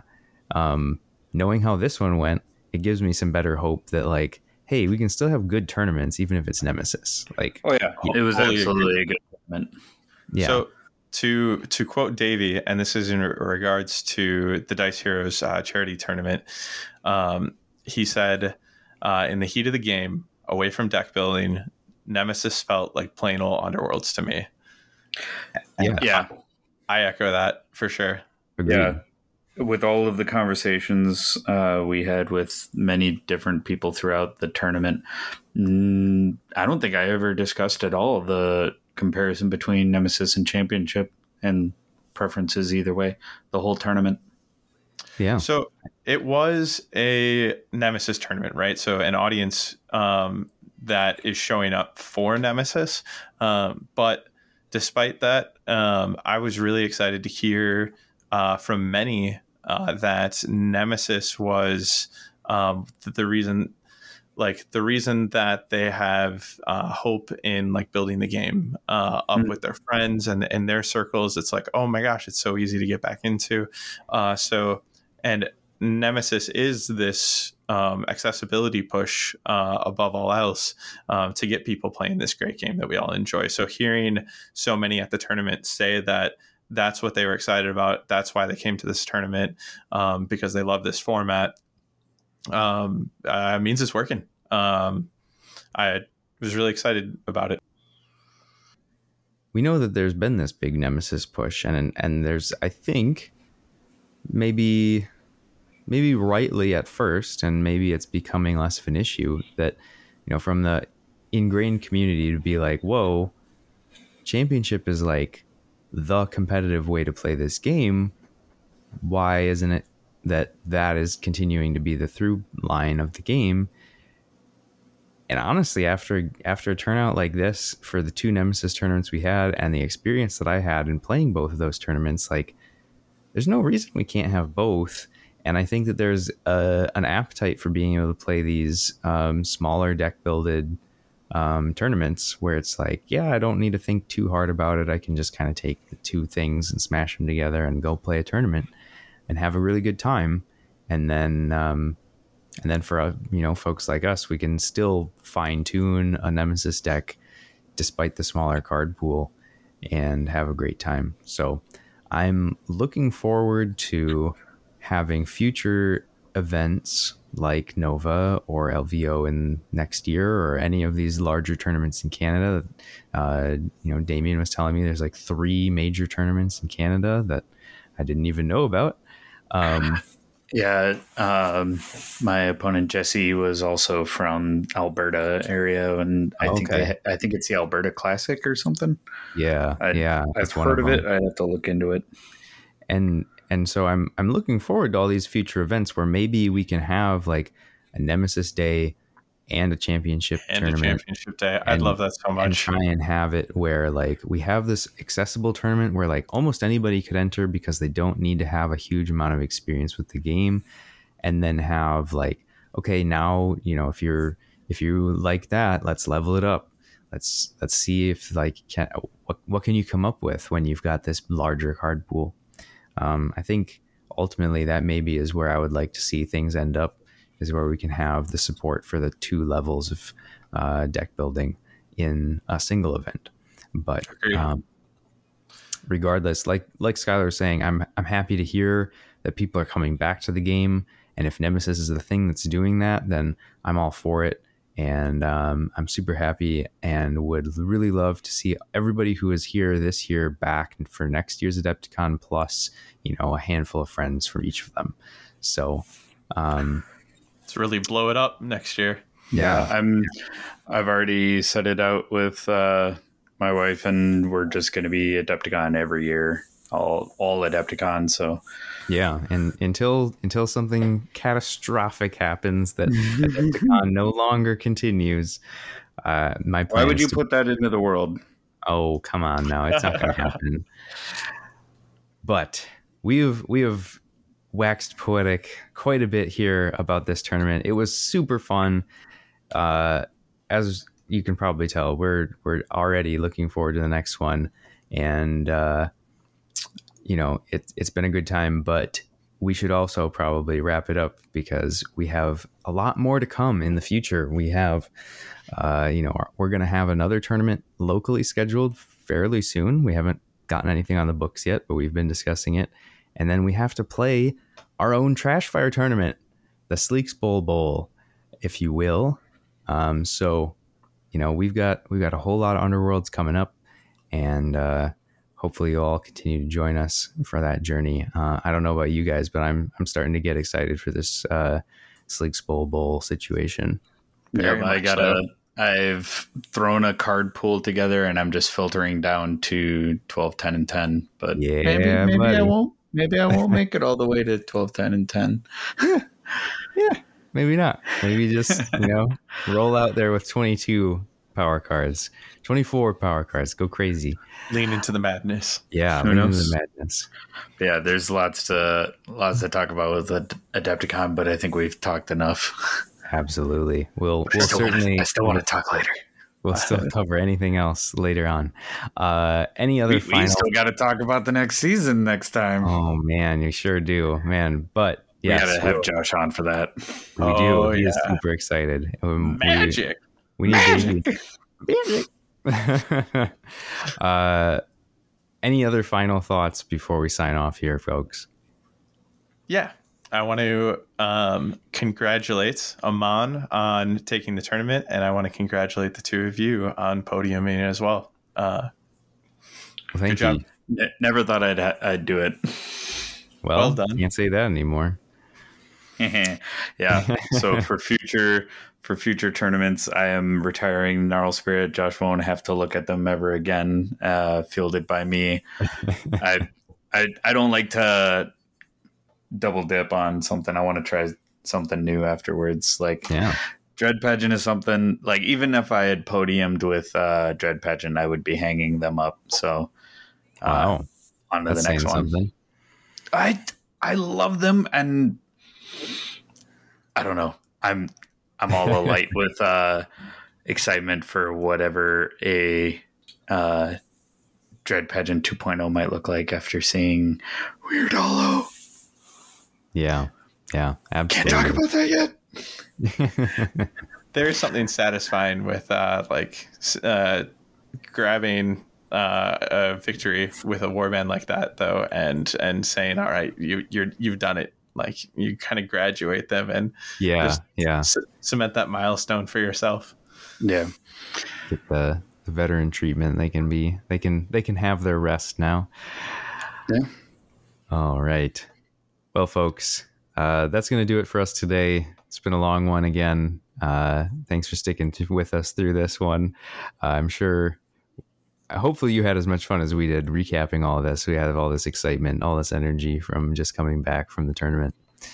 If you'd like to let us know about that or any other thoughts on anything that we covered today, you can reach us at WTHcast on Twitter or whatthehexcast@gmail.com. And if you'd like, you can head on over to themortalrealms.com. We can check out our blog and all the other shows in the Mortal Realms podcast group, which is covering Warcry and the stories of the Mortal Realms. As I mentioned earlier, coming up next, we will likely be doing something with the Sleeks Bowl Bowl / Trashfire tournament, although we do have Weird Hollow to talk about, so maybe we'll slot something in there. But to be determined. Keep your eyes peeled here. Boys, are you ready for a Flavatext quiz? Hit me. Absolutely. All right. So I got one pulled out here. Because there's not a specific warband to focus on for today, I will let you know that it is from one of the most recent releases, so that it narrows this pool a little bit. And it is somewhat confident it was going to be from Starblood Stalkers. I thought about it, but that's potentially it's pretty deep cut. It's going back a ways. So, and I felt like the name of this card was fitting for what happened at Adepticon. So it's not over until we say so. This does have a attributed fighter, but I will save that unless you need another clue. I want to say Arena. Yeah, so we're in Arena territory. Yep. All right.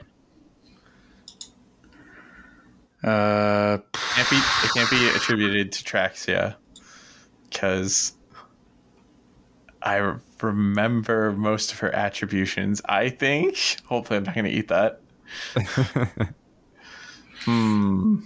Brian, you almost played these. I almost played them, but I haven't studied them since I realized they were coming out too close to Adepticon. I wasn't going to be able to get them painted in time.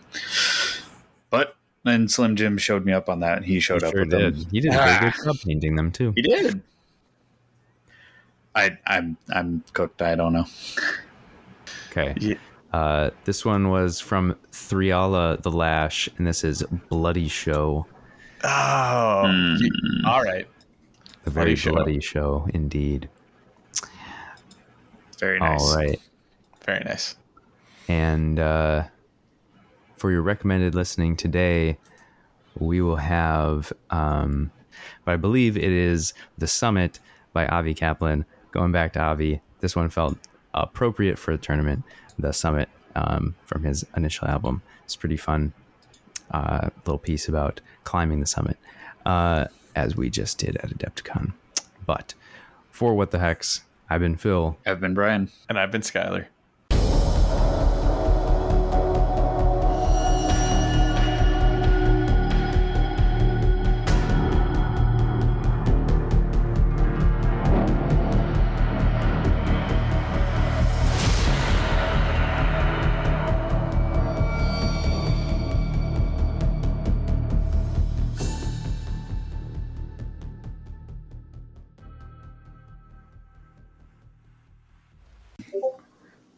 Oh, and I got to mute Discord. Yes, please. Magic. Magic.